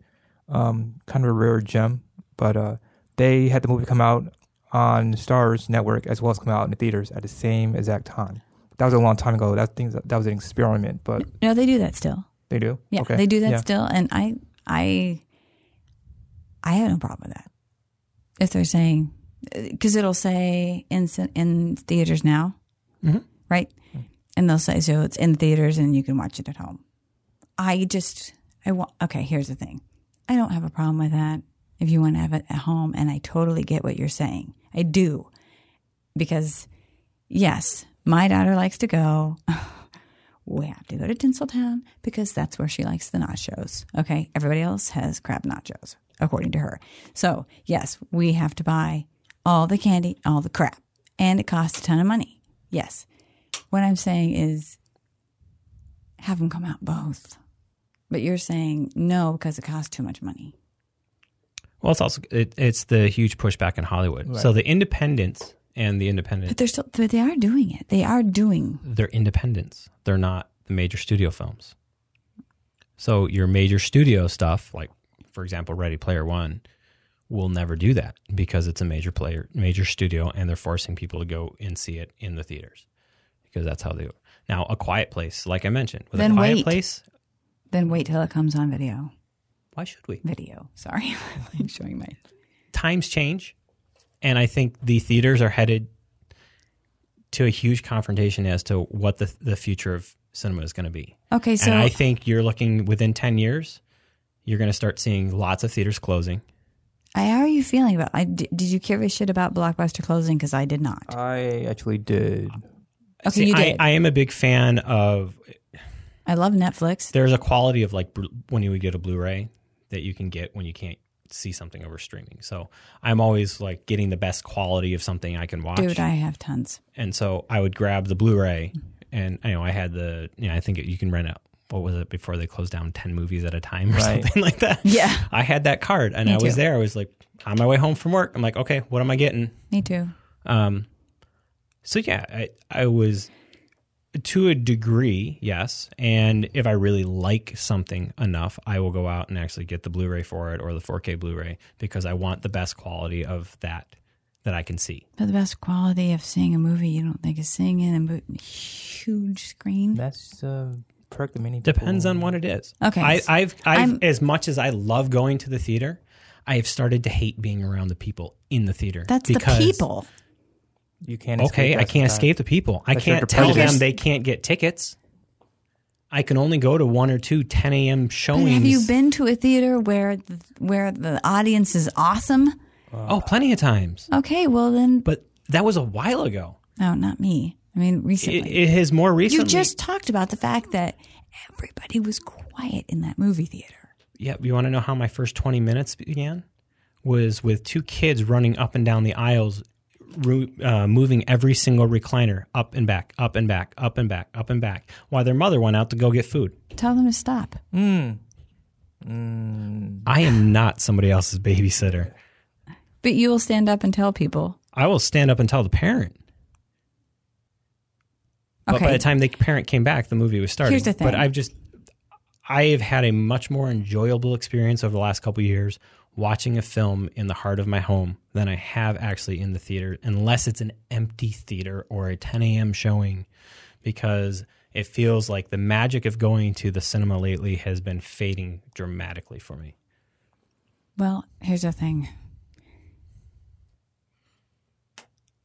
I mean, I escaped to the movie theater. I don't want to be in my house watching movies. I escaped to the movie theater, and I have since I was a kid. So the thought of the future with no movie theaters, like the future of no independent bookstores or no bookstores or no Blockbusters or no record stores. No, I mean, this is what you're moving toward. You're moving toward the fact that we don't have any record stores anymore. We have one here in Rochester. We have like 10 here. But you know what I'm saying. The big record stores. I think what's going to happen... We're not going to have any independent bookstores. We're not going to have any... I think what's going to happen is you're going to get... The crap is going to go away, and things are going to become more in a curated format. You're not going to have 12 screens showing whatever, drawing whoever. You're going to have 4 or 5 screens. Not as many showings. That sucks. Not necessarily. But you just talked about the fact that you wanted to see a movie and they kept coming up with screens and you want to see it. That's because I'm a movie hound. Right. I'll just keep watching stuff and watching stuff. But you know what? Again, if I could have watched A Quiet Place at home, I would have watched it at home. Oh my God. I would have had a much more enjoyable experience watching that film. I think at the end of the day, what it comes down to is that he and I, we just like movies. We don't care where we watch them as long as we can watch them. And I do appreciate the aesthetic of being in a theater and the whole communal experience. But for me personally, I don't like distraction. I don't like people chewing on things in front of me or around me. I spend 5 minutes finding my perfect spot in the theater before I sit down.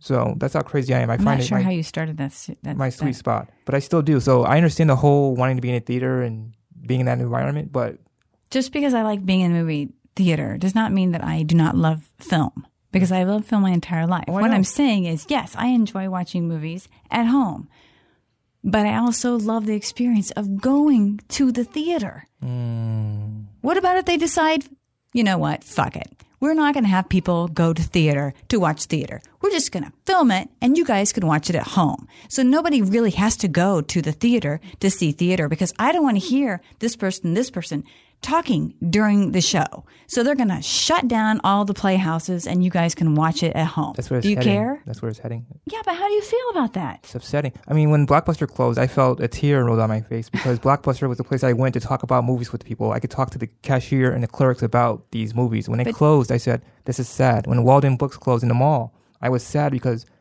they knew what they were talking about at Walden. At Barnes & Nobles, they're like clueless drones, and they don't know what they're talking about. Like, very few people there do know books. But that's what you're moving toward.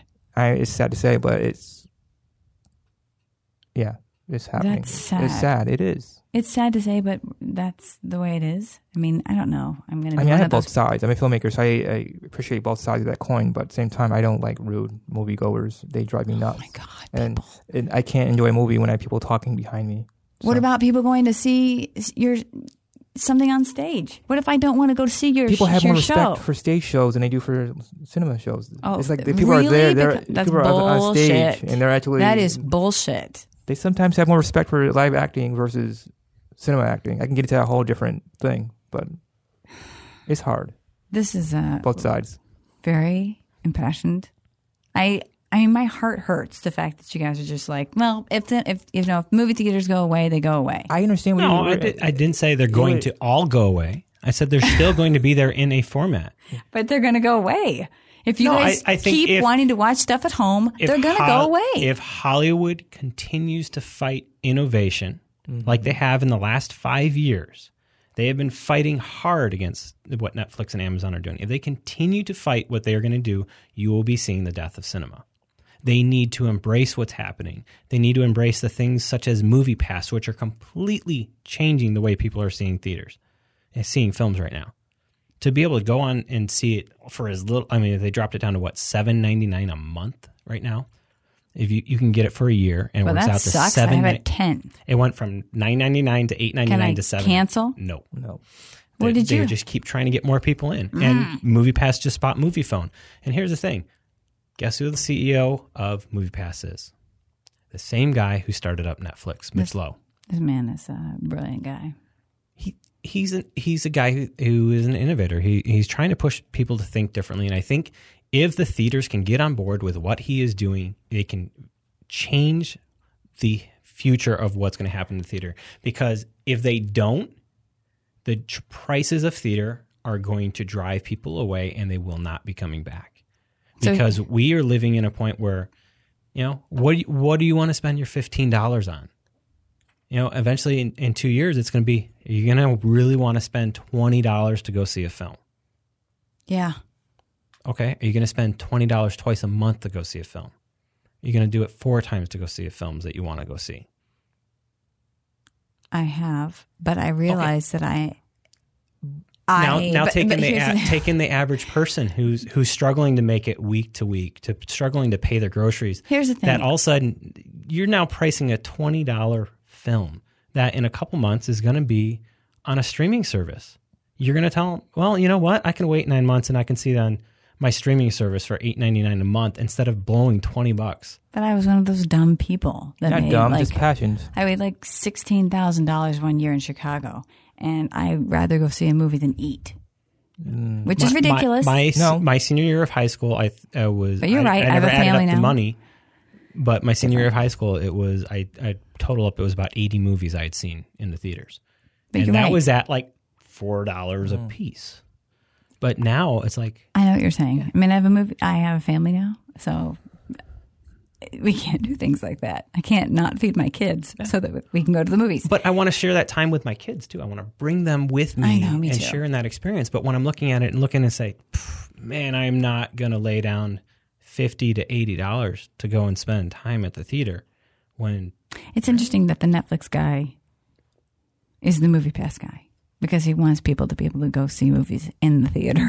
You know what I mean? And yet, it's interesting.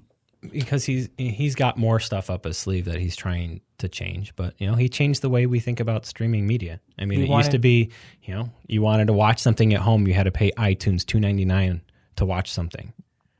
And to change that over to a whole subscription model of saying, hey, I stand by what Netflix is. Netflix is now the Blockbuster. Well, he wanted Blockbuster, didn't he say that he went to Blockbuster and they said no? Like Blockbuster was offered Netflix and they said nope, we don't want that. Because Blockbuster even had a streaming option for a while. Yeah, after they turned him down and he started making money. So, do you think that a writer is only a writer if they've been published? No. Okay. Where'd that come from? Because I was just thinking about our earlier conversation that was not on the air about the fact that if I just had people sit on a stage and read my play, that would be enough for me. I'm not sitting around thinking about my play as something that I want to win Tony. I think it depends on where you want and what you want out of it. I mean, if that's your goal, that you just want to have somebody read it on stage, then that's your goal. And if you reach it, you reach it. But if your goal to say to somebody else is like, I'm not going to stop until this is on Broadway, more power to them. Let them keep going. Let them keep chasing that dream. Because along that way comes a lot of failure along with it to get to that point. You learn. But I don't value that person any more than the person who says, I achieved my goal of getting it on stage and getting it read. The thought that in 20 years, theaters will be not around is like the death of me. Like, I mean... They will be drastically changed from what we view them as today.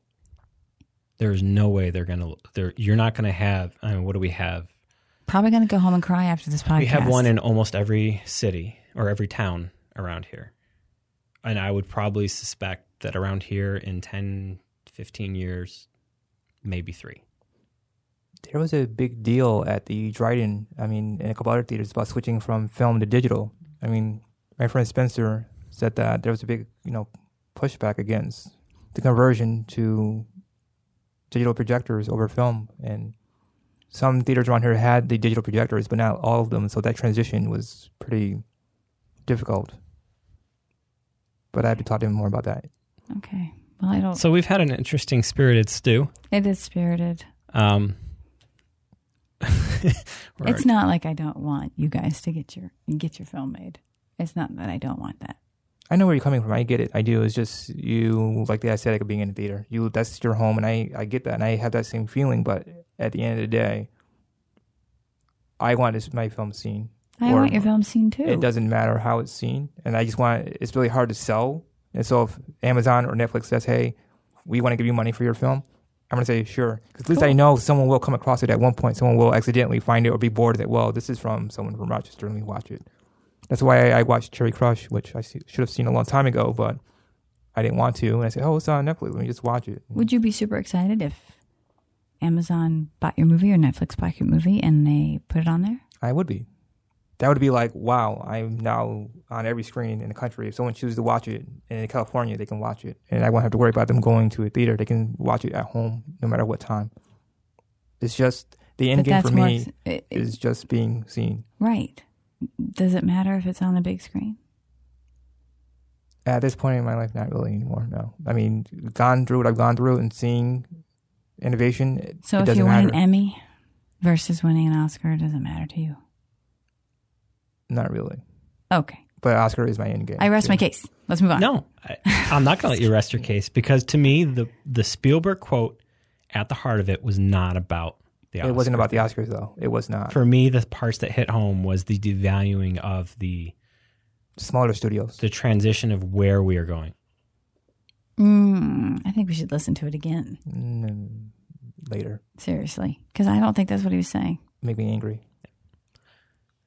Okay, we'll listen to it one more time, and then we're going to move on. Okay. Really damage cinema, though, do you, in a few years? If it continues... Well, no, I'm just saying that fewer and fewer filmmakers are going to struggle to raise money or in order to compete in Sundance and possibly get one of the specialty labels to release their films theatrically, publicly. And more of them are going to let the SVOD businesses finance their films, maybe with the promise of a slight 1 week, theatrical window to qualify them for awards as a movie. But in fact, once you commit to a television format, you're a TV movie.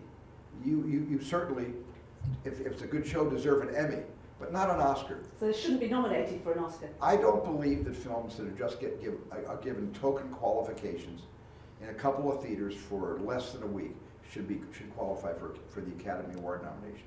So if you focus on the latter third of that, yeah, he's talking about the Oscar stuff. My focus is on the beginning of it. It's the devaluing of the filmmakers and struggling to make money and settling on the studios that are offering them a chance to make their film. I think he was trying to say that they're settling and saying that somebody's going to put it up for a promise of putting it up for a week to get them considered for the Oscars. And he doesn't believe that should be possible. I don't think a lot of films I disagree do that. At the heart of that statement. A lot of films do that. And also the whole thing about Sundance, which I'm going to get into in a little bit, not a whole lot, but Sundance to me has now changed. Robert Redford's original vision of Sundance has slowly become a commercial film festival. Nowadays, if you don't have a name in your film at Sundance, you're not going to get it selected, period. Before it was the story, which is why we had Clerks was allowed in, and why El Mariachi and these films were picked, because they had a story. Now it's, you have so-and-so in your film, and this is a name? Fine. Now it's like a ski resort vacation for people. Sundance used to be a spot where the films that were on the verge of being cool and being great, that is where they got picked up by Miramax. Right. That's where they got picked up by Lionsgate and became mainstream after that. Right. Because you can say, oh, yeah, they won the special award at Sundance and moved on. I will say Grand that jury. I did, I'm not going to say what it is. I'm just going to say I did experience something like that a couple of years ago with a film festival in Rochester. Everyone already knows that about her and her selections and how they pick. I am saying that there was a lot of movies that were selected that were about story, and there was one that was selected that had nothing to do with the film festival whatsoever, and it was selected because of the actors that were in it. And so that, so I have seen it. I see what you're saying. I see where you're going. I do see what you're saying with that. So hopping off the stew into we're going to talk about the movie of the week. We are going to get letters for that one. Thanks a lot, Tony. I appreciate that. I like letters. I like reading them. Please send them. I still stand by my feelings and as do I. What's happening. Me too. So this week. Okay, go ahead. This week we saw the Pursuit. This week in the special post episode, Valerie takes on both Tony and Ron and body slams them. Oh, God. So we watched The Pursuit of Happiness, which is Will Smith. It was directed by Gabriel Muncian. Mm-hmm. Sorry, my brain is still thinking about what we just talked about. It's written by Stephen Conrad, based on the best-selling memoir by Chris Gardner and Quincy Trope. I think we have a clip for that, and we will talk more about it in a minute. Which clip do you want? The speech? I think the speech will be good. You got a dream, you got to protect it. People can't do something themselves. They want to tell you you can't do it.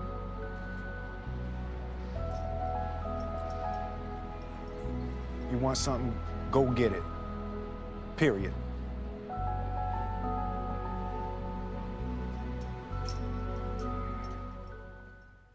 Not sure why that was so low. I'll fix that. Okay, this is after he just tells his son, I'm just letting everybody know, that they're playing basketball and his son misses a shot, says something like, I want to play, what do you want to do? I want to play basketball. I wasn't, and Will says, Will Smith, I wasn't good at basketball, so you probably won't be good at basketball, so I wouldn't focus on basketball. And the kid's face just drops. Makes absolutely no sense. And all at once he's like, don't listen to me. Well, that ties into our stew. But I mean, it was, oh my God. Yeah. But see, okay, so Pursuit of Happiness is about a man named Chris Gardner who was forced to live on the streets with his son. He's homeless. He's selling these medical devices. And he comes across a chance to be an intern, unpaid intern, at a stockbroking firm. So he has 6 months to basically show his mettle, show his abilities, and wow his supervisors to get the paying gig. Meanwhile, he's living on the streets with his son and struggling to pay for food on the table for him and his son and just survive in general. Why did he decide to become a stockbroker? The money. No, why did he decide? What made him decide? Val. Some jerk drove up to him in a nice car. I don't know what kind. Ferrari. A Ferrari? Yeah. So some asshole drives up in a Ferrari and he looks at the Ferrari and he's like, oh my gosh, that's the kind of life I want. What do you do for a living? I'm a stockbroker. I'm going to be a stockbroker too. And then he decides to do an internship that pays absolutely nothing and has living on the streets. I don't know how he's paying anything. I know he's selling these devices. We have to say though that he bought the devices beforehand, right? So Yeah, it's not like he he couldn't stop selling them. He had to at least sell the ones he had, or he wouldn't have made the money back. So that was one thing. But still, my God, common sense. Get a job. So, what are your thoughts? My thoughts were, I thought it was insane that he saw this car and all at once he wants that life. It was the pursuit of happiness. No, it was the pursuit of the fact that he wanted, look at the hot car and look at the guy, how he's dressed. And that's the life I want. How about, I just want to be able to pay my bills. When I was broke in Chicago, I didn't give a shit about cars. I just want to be able to pay my bills, be able to eat, and have a roof over my head. That is all I cared about. All at once, he wants to be a stockbroker and he wants to have a hot car. I mean, to me, and then to do the internship, I don't know. I thought that the pursuit of happiness was odd because it wasn't the pursuit of happiness. It was the pursuit of wealth, which does not equal happiness. True. You should read the book, though. The book's better. They took a lot of creative licenses with the movie, but like one of them is that the internship was paid, so he was getting paid during the. Well, that would have been better. It would have been, but why did they not do that? There's no conflict in that. There's no struggle in that. No, it would have made a hell of a lot more sense. Yeah. Do you have thoughts, Ron? You're being quiet. I'm sorry, I'm fired up today. She is fired up. Special. I didn't have it. It's been a busy week for me, so I didn't have. I'm going back from memory on this film, but yeah, I think the instigator on it was like he saw a life that could be better, whether it be a car or by wealth, and so he started chasing after that. But isn't there a point in this film where he realizes that that's not what he's chasing after? He's basically changing his view of people constantly telling him he's not good enough or he can't do that. And it started off with basically his wife, wasn't it? His wife yeah. telling him, why are you selling these things? You can do better than that. He walks by the sign of the daycare, and that's where we get the title of the sign or of the movie. And he points out that there's no why in happiness, and he's talking to a guy who doesn't understand a thing he's saying.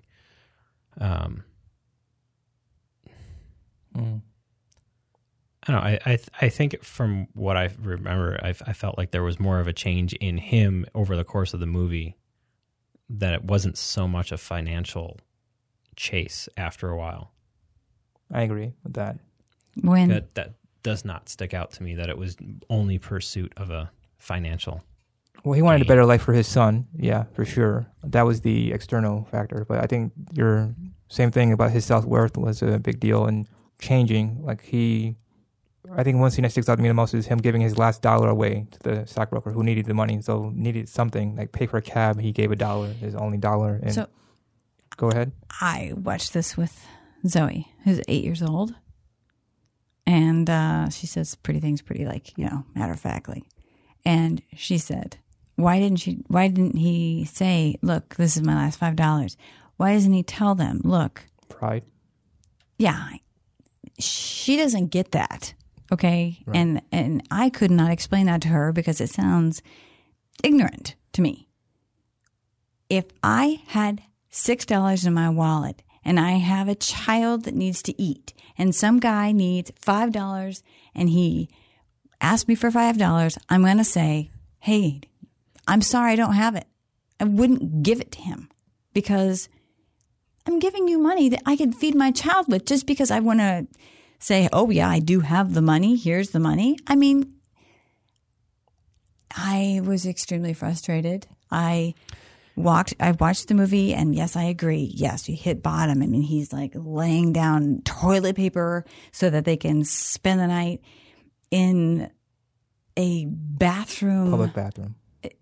Not even just a public bathroom. I mean, they were in the subway. That's the lowest part. I felt like that was the lowest part of the movie. I think so. The interesting point is it's not even, this isn't a fictional character. This is based on a real man, a real person. Okay. This is his story. Okay. And he gave. These were the decisions he made. Well, but the film decided to make him not get paid for his internship, which was weird. And I agree with that. It could have been something that was left on the cutting room floor too. Why would they do that though? Because it made no sense. I'm just saying it's a decision like that made would every you day. do that? Will Smith made that decision. He's the executive producer.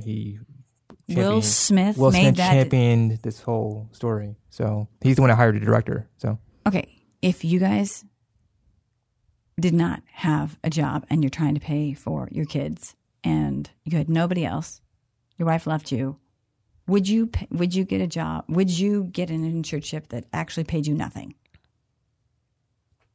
Probably not. No. Why? It's because I don't get paid for nothing. Right. Wait, does that make sense? We don't get paid in exposure. We get paid in bills. No, you. Because it's the way I live and the way I've grown up that I don't. That's not the way I handle things. But you also have a child you have to provide for. I think his pride was getting in the way a lot too. Some people make stupid decisions. Which they never addressed. They never addressed the pride thing. I understand that I never said anything to Zoe.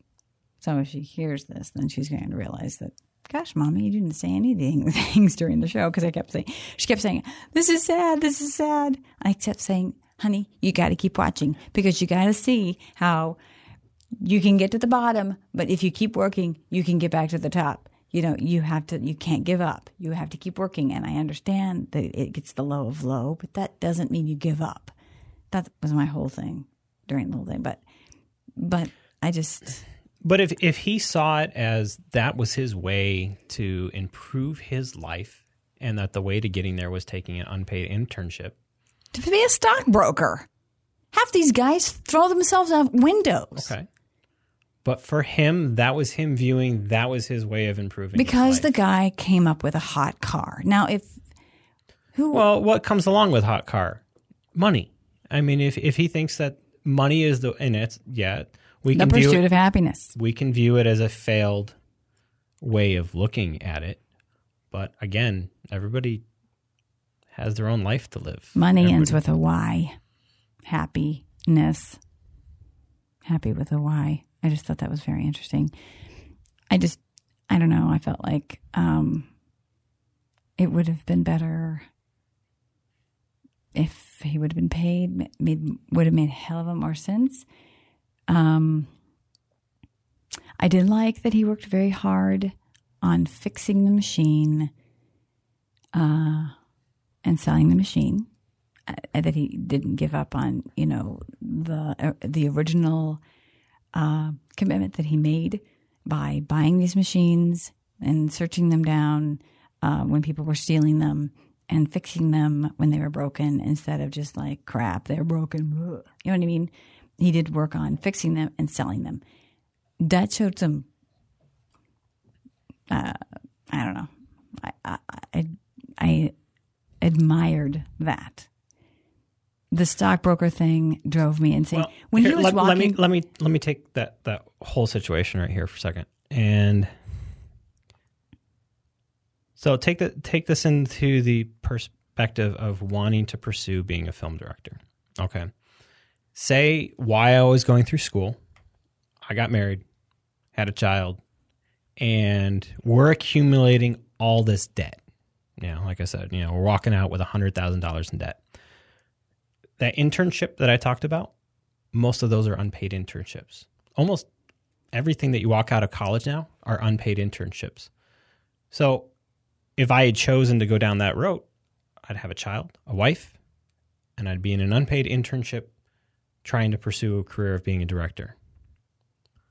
So do you make the choice and say, I can't do the unpaid internship because I need to support that? Or do you find another way to support it? I don't know. I mean, do you say that whether he wants to be a stockbroker or not? I think if that was what he chose. Mm-hmm. There's a scene where he's walking through. He's following somebody. I think he's going back to meet him for the first time. And he's walking through and he's seeing all these people like running all over the place and these guys shouting and all this stuff. And I kept thinking, oh, he's thinking, this is not the life I want. And that's not what I was thinking. I guess maybe this is a woman-man thing. I don't know. To me,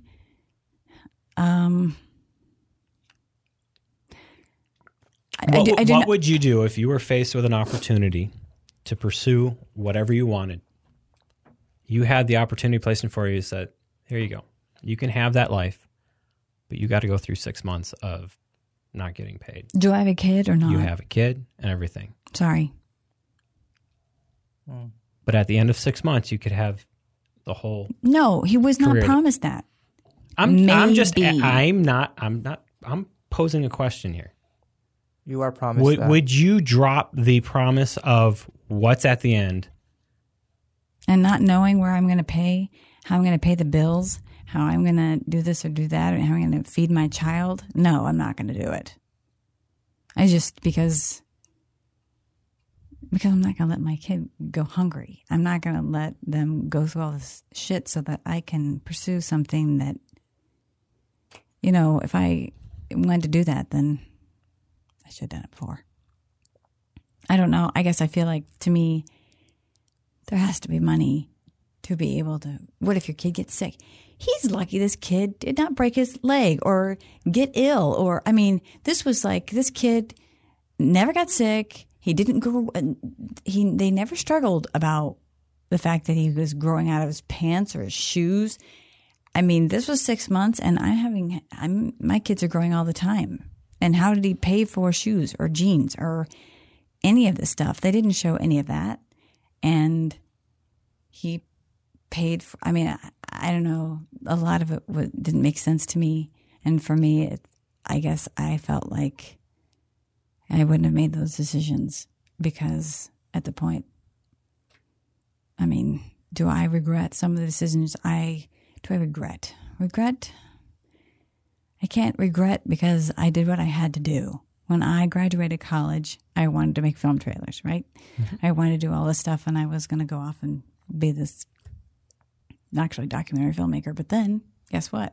I got hit by a car, and then I had surgery right after I graduated, so I didn't have any insurance, and I ended up taking 4 jobs because I had to pay.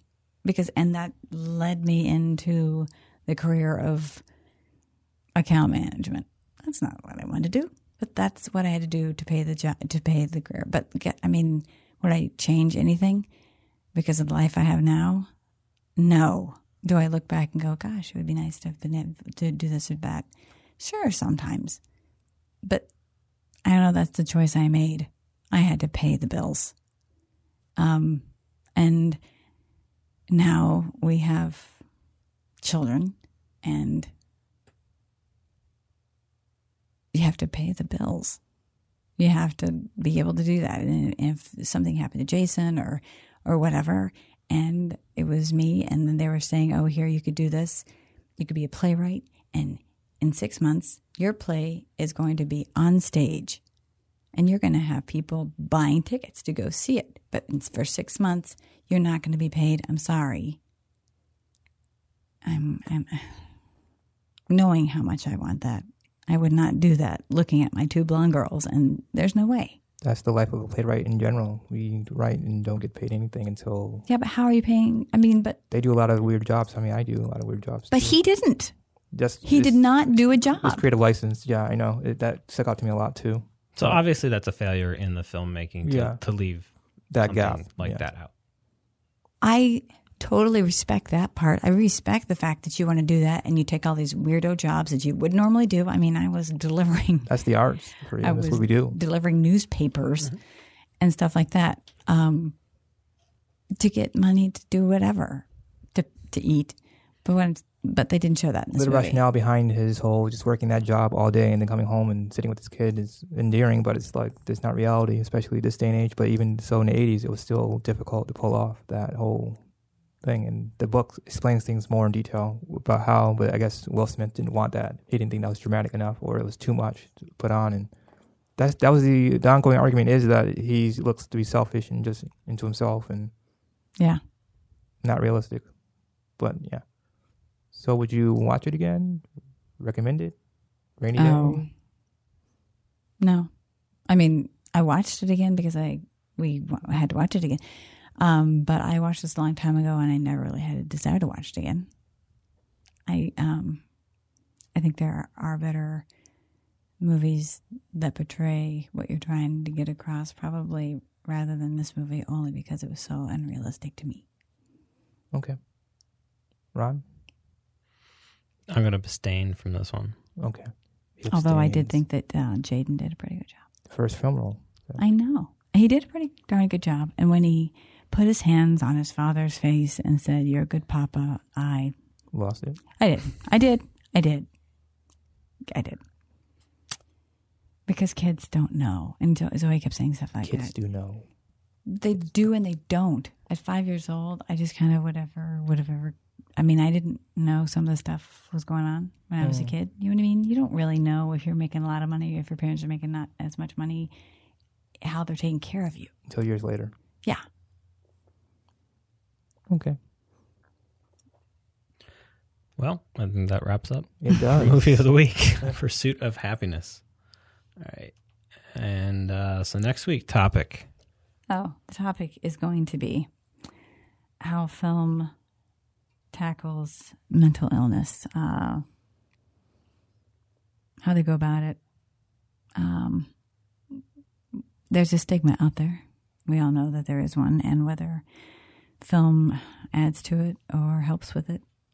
There are some movies that we are going to choose from because I couldn't make a decision. I can't even find this on here. Please give me a... Here we go. Okay, so next week we're either going to be watching or just discussing Call Me Crazy, Take Shelter, or Mad to Be Normal. Awesome. It'll be a surprise. It's going to be a roulette. Mm-hmm. Maybe not Russian, but it'll be roulette. Oh, so what's on your radar and what's on your queue this week, Valerie? I've been trying some stuff. And I've been losing interest very quickly. I am having issues lately. I don't know. So on Netflix, Retribution was on there. I'm not sure yet. I started watching it. I watched Requiem for about 5 minutes. I'm not quite sure yet about that one. Maybe it was the night I was having. Landline on Amazon looks good. And I really want to see A Quiet Place. Cool. Well, hopefully you like A Quiet Place better than you like Game Night. Because apparently my recommendations suck. No. I think I will love A Quiet Place. How about you, Anthony? What's up for you? Let's see here. So I had WrestleMania 34 tonight. So I'll be talking about that, I think, next week. Just a little bit or a lot. I don't know. We'll see how excited I am about it. I watched The Amateurs, or The Moguls, which came out in 2005. That's a comedy film with Jeff Bridges and a whole bunch of other fun favorites like Will Fichtner, Joe Pantoliano, I can't pronounce his last name, save my life, Ted Danson, Glenn Headley, and Lauren Graham. It's basically about a ragtag group of friends in a small town who are bored and they want to make something bigger than themselves, so they make an amateur porn film. And it's about how they go about making it. WrestleMania and porn. It's not a real porn film, but it's a buddy comedy and it's tasteful. Just kidding. But it's a good film. I liked it a lot, so I'll probably watch it again and have a review written for that one. And Studio C is a new thing I've gotten into. It's on YouTube. It's a sketch comedy show like SNL, but it's on BYU TV. And it's actually good enough where Marnie can watch it with me and there's no swearing or anything in it. And my good friends at BYU recommended it to me, and voila. It's funny, very laugh out loud funny, and it's family friendly. So there you go, Val. Family friendly. You want it family friendly, and this is SNL, but family friendly. And no swearing, no adult situations, just all funny. But does Marnie even know? Marnie finds Scott Sterling, his videos funny. He's a guy who gets hit repeatedly with balls, so they recently branched out into him getting hit with a volleyball, but he's been kicked with a soccer ball repeatedly. His whole thing is being kicked, and his team keep picking him up and standing him and propping him in the right way so he can block the net, and he's pretty much concussed by the end of the whole thing, but he still wins the game. Because physical violence is always universal funny, so. It is. Or falling down. I like people that fall down. Falling down. Hitting their heads on things. Not the movie, Falling Down, which is depressing. Michael Douglas, Falling Down. Yeah. Holy crap. Yeah. Anyway. That's my cue. That's my likes, and I'm looking forward to WrestleMania. Like I can tell because it's huge on the legs, like bolded and then like. Yeah, it takes up about a third of the page. WrestleMania 34. I was like, okay, he's excited. It's been a long time since I watched WrestleMania. It's been since I've watched WrestleMania. A tinge better. My grandmother used to be really in it. She was from Scotland, and she fully believed it was like everything was real, and like she was into it. And I was like 9 years old when she passed, and so she would always just be like, "Oh!" and she's like invested into Hulk Hogan. It's like the world stopped when wrestling came on, and so she took me when they came here. So I could see the Ultimate Warrior when they came here, and oh my gosh, to watch her! I thought she was going to jump out of her chair and get into the ring and start beating them up. She's a little old Scottish lady, like 4 foot nothing. Oh my gosh! But that's how long it's been for me. It's been like 9 or 10 years old. Since I haven't. In 8th grade, my friend Chris Adcox now, she loved wrestling. I mean, I just remember kept thinking. Okay. So, yeah. So the Cyndi Lauper music video to Goonies, it was full of all the WrestleMania or all the wrestling characters at the time. That's true. Wrestling is entertaining. It's like a male soap opera. It could be female too, but it's more engaging and athleticism, and just it takes a whole year to get to this point, WrestleMania. So I'm kind of excited. I think it's you're either a wrestle person or you're not. Wrestling person. I can't do boxing. I can get you hooked. I can't do boxing anymore. I used to watch Ali, but not anymore. I'm not really any. I can get you hooked on wrestling. No, you can't. I can. No, you can't. I can. I guarantee you. Trust me. Here we go. You can't. Here we go. Anthony's going to get Valerie hooked by the end of this year. My God. Okay, I will try. Happen. It's never going to happen. I will watch. Okay, so starting tomorrow night. No. For 3 months, I want you to watch. No way. No. Monday and Tuesday nights. I would rather. You got to try for me. No. Come on. Open mind. Oh my gosh. I don't want to. Okay. She said no, but I offered to help her. So. I don't need help watching wrestling. Starting tomorrow night is the beginning of a whole new season. So if you watch tomorrow night, you can catch up and you can start all over again. I love that they have seasons. It makes me I'm calling cringe. it season because that's when new season starts. Yeah. This is the end of season. So because WrestleMania is the end of everything old and ushering something new. You gotta try. So on my my watch list this week, watch the season premiere of Legion. I was really happy that it came back. That series is such a trip. Have you caught any of those yet? No. I will be soon. I barely am catching anything. It's an interesting take on superheroes because they're not really super. And they're not really heroes. Okay.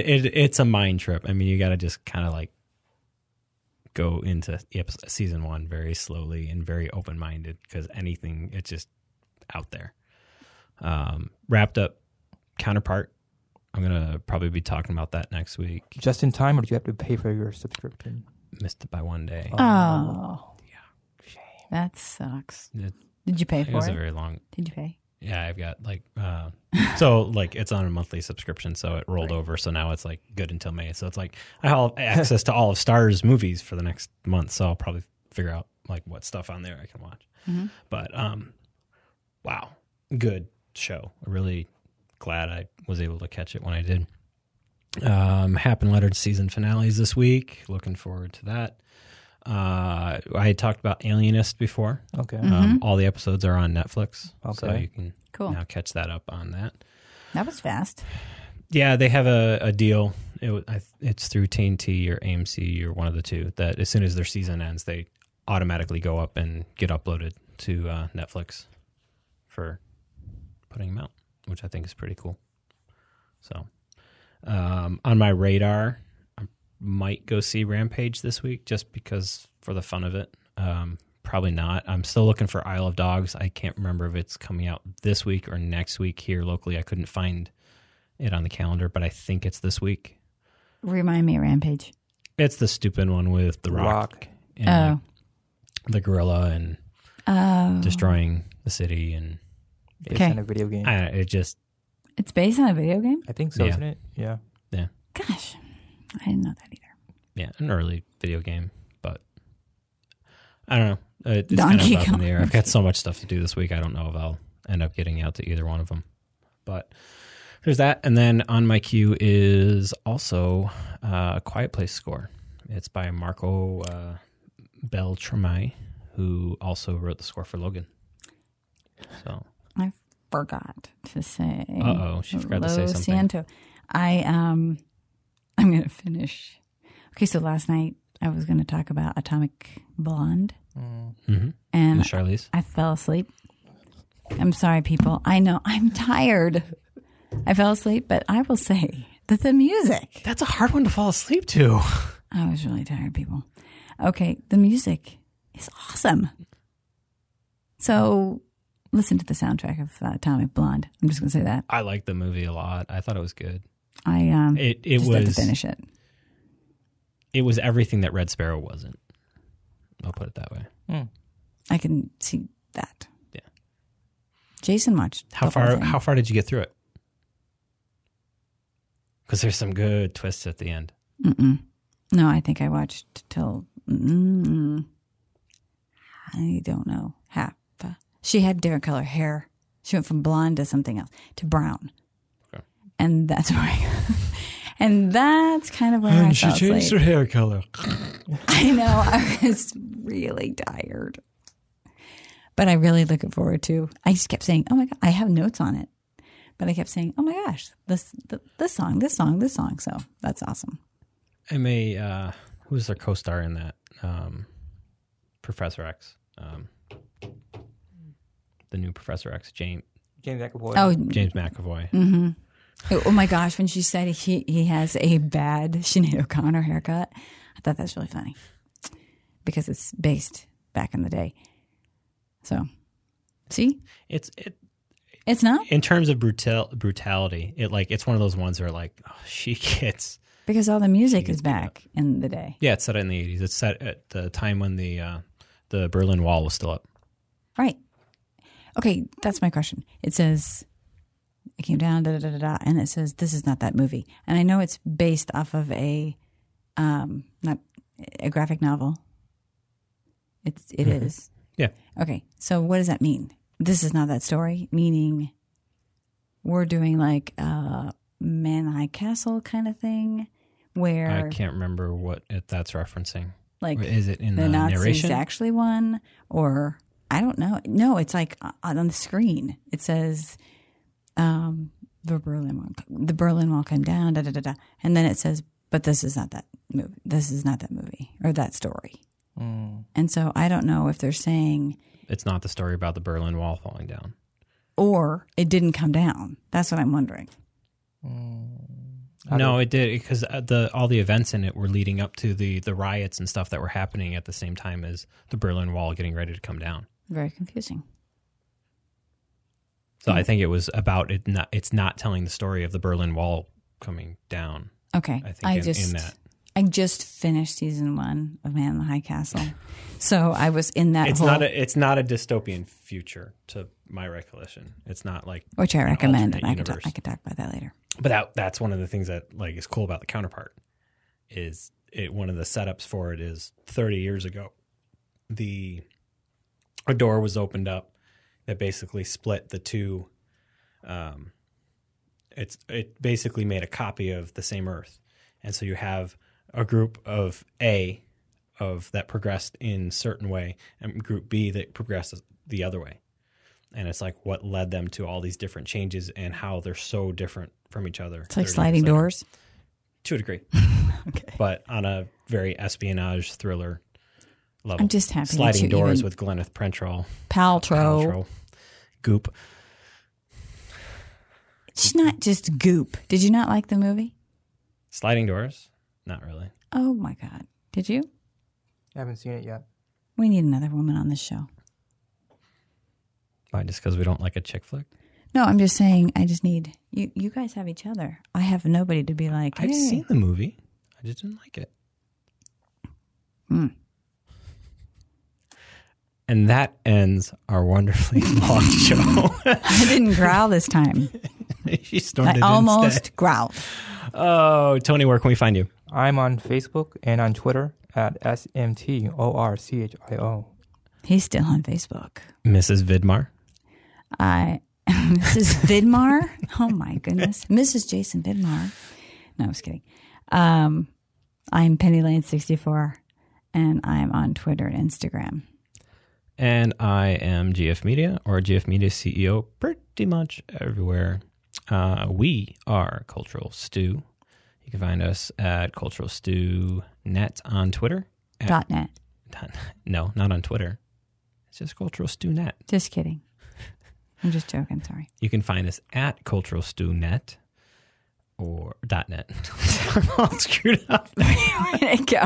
And if you really need to get to us, don't. You know what? Just don't find us anywhere. You know, just type in culturalstew.net to listen to this or to do Culturalstew.net goes to our website. At culturalstewnet is our Twitter handle, and you can find us on Facebook at Cultural Stew. There we go. Got it? I think we. I just told people to listen to us how to listen to us when they're listening to us. This is what happens when we go really long in an episode. I think we all need more sugar in our body. All right. Later. Ciao. Ciao, bye. The intro and break music is Please Listen Carefully by Jazir, available through the Creative Commons license from Free Music Archive. The outgoing music is provided by Epidemic Sound. Please see our show notes for details on what the outgoing song is and who it is by. And also, as always, if you have a piece of music that you'd like us to play or consider playing, please contact us today. And I tell myself you'll be back up. Like what you've heard? Want to continue to hear more? Please consider Patreon. What is Patreon, you ask? Patreon is a content creator support site, a way for people to support the things they love and allow creators to continue creating the content that they love. Please consider heading over to patreon.com/gfmedia and becoming a Patreon supporter today.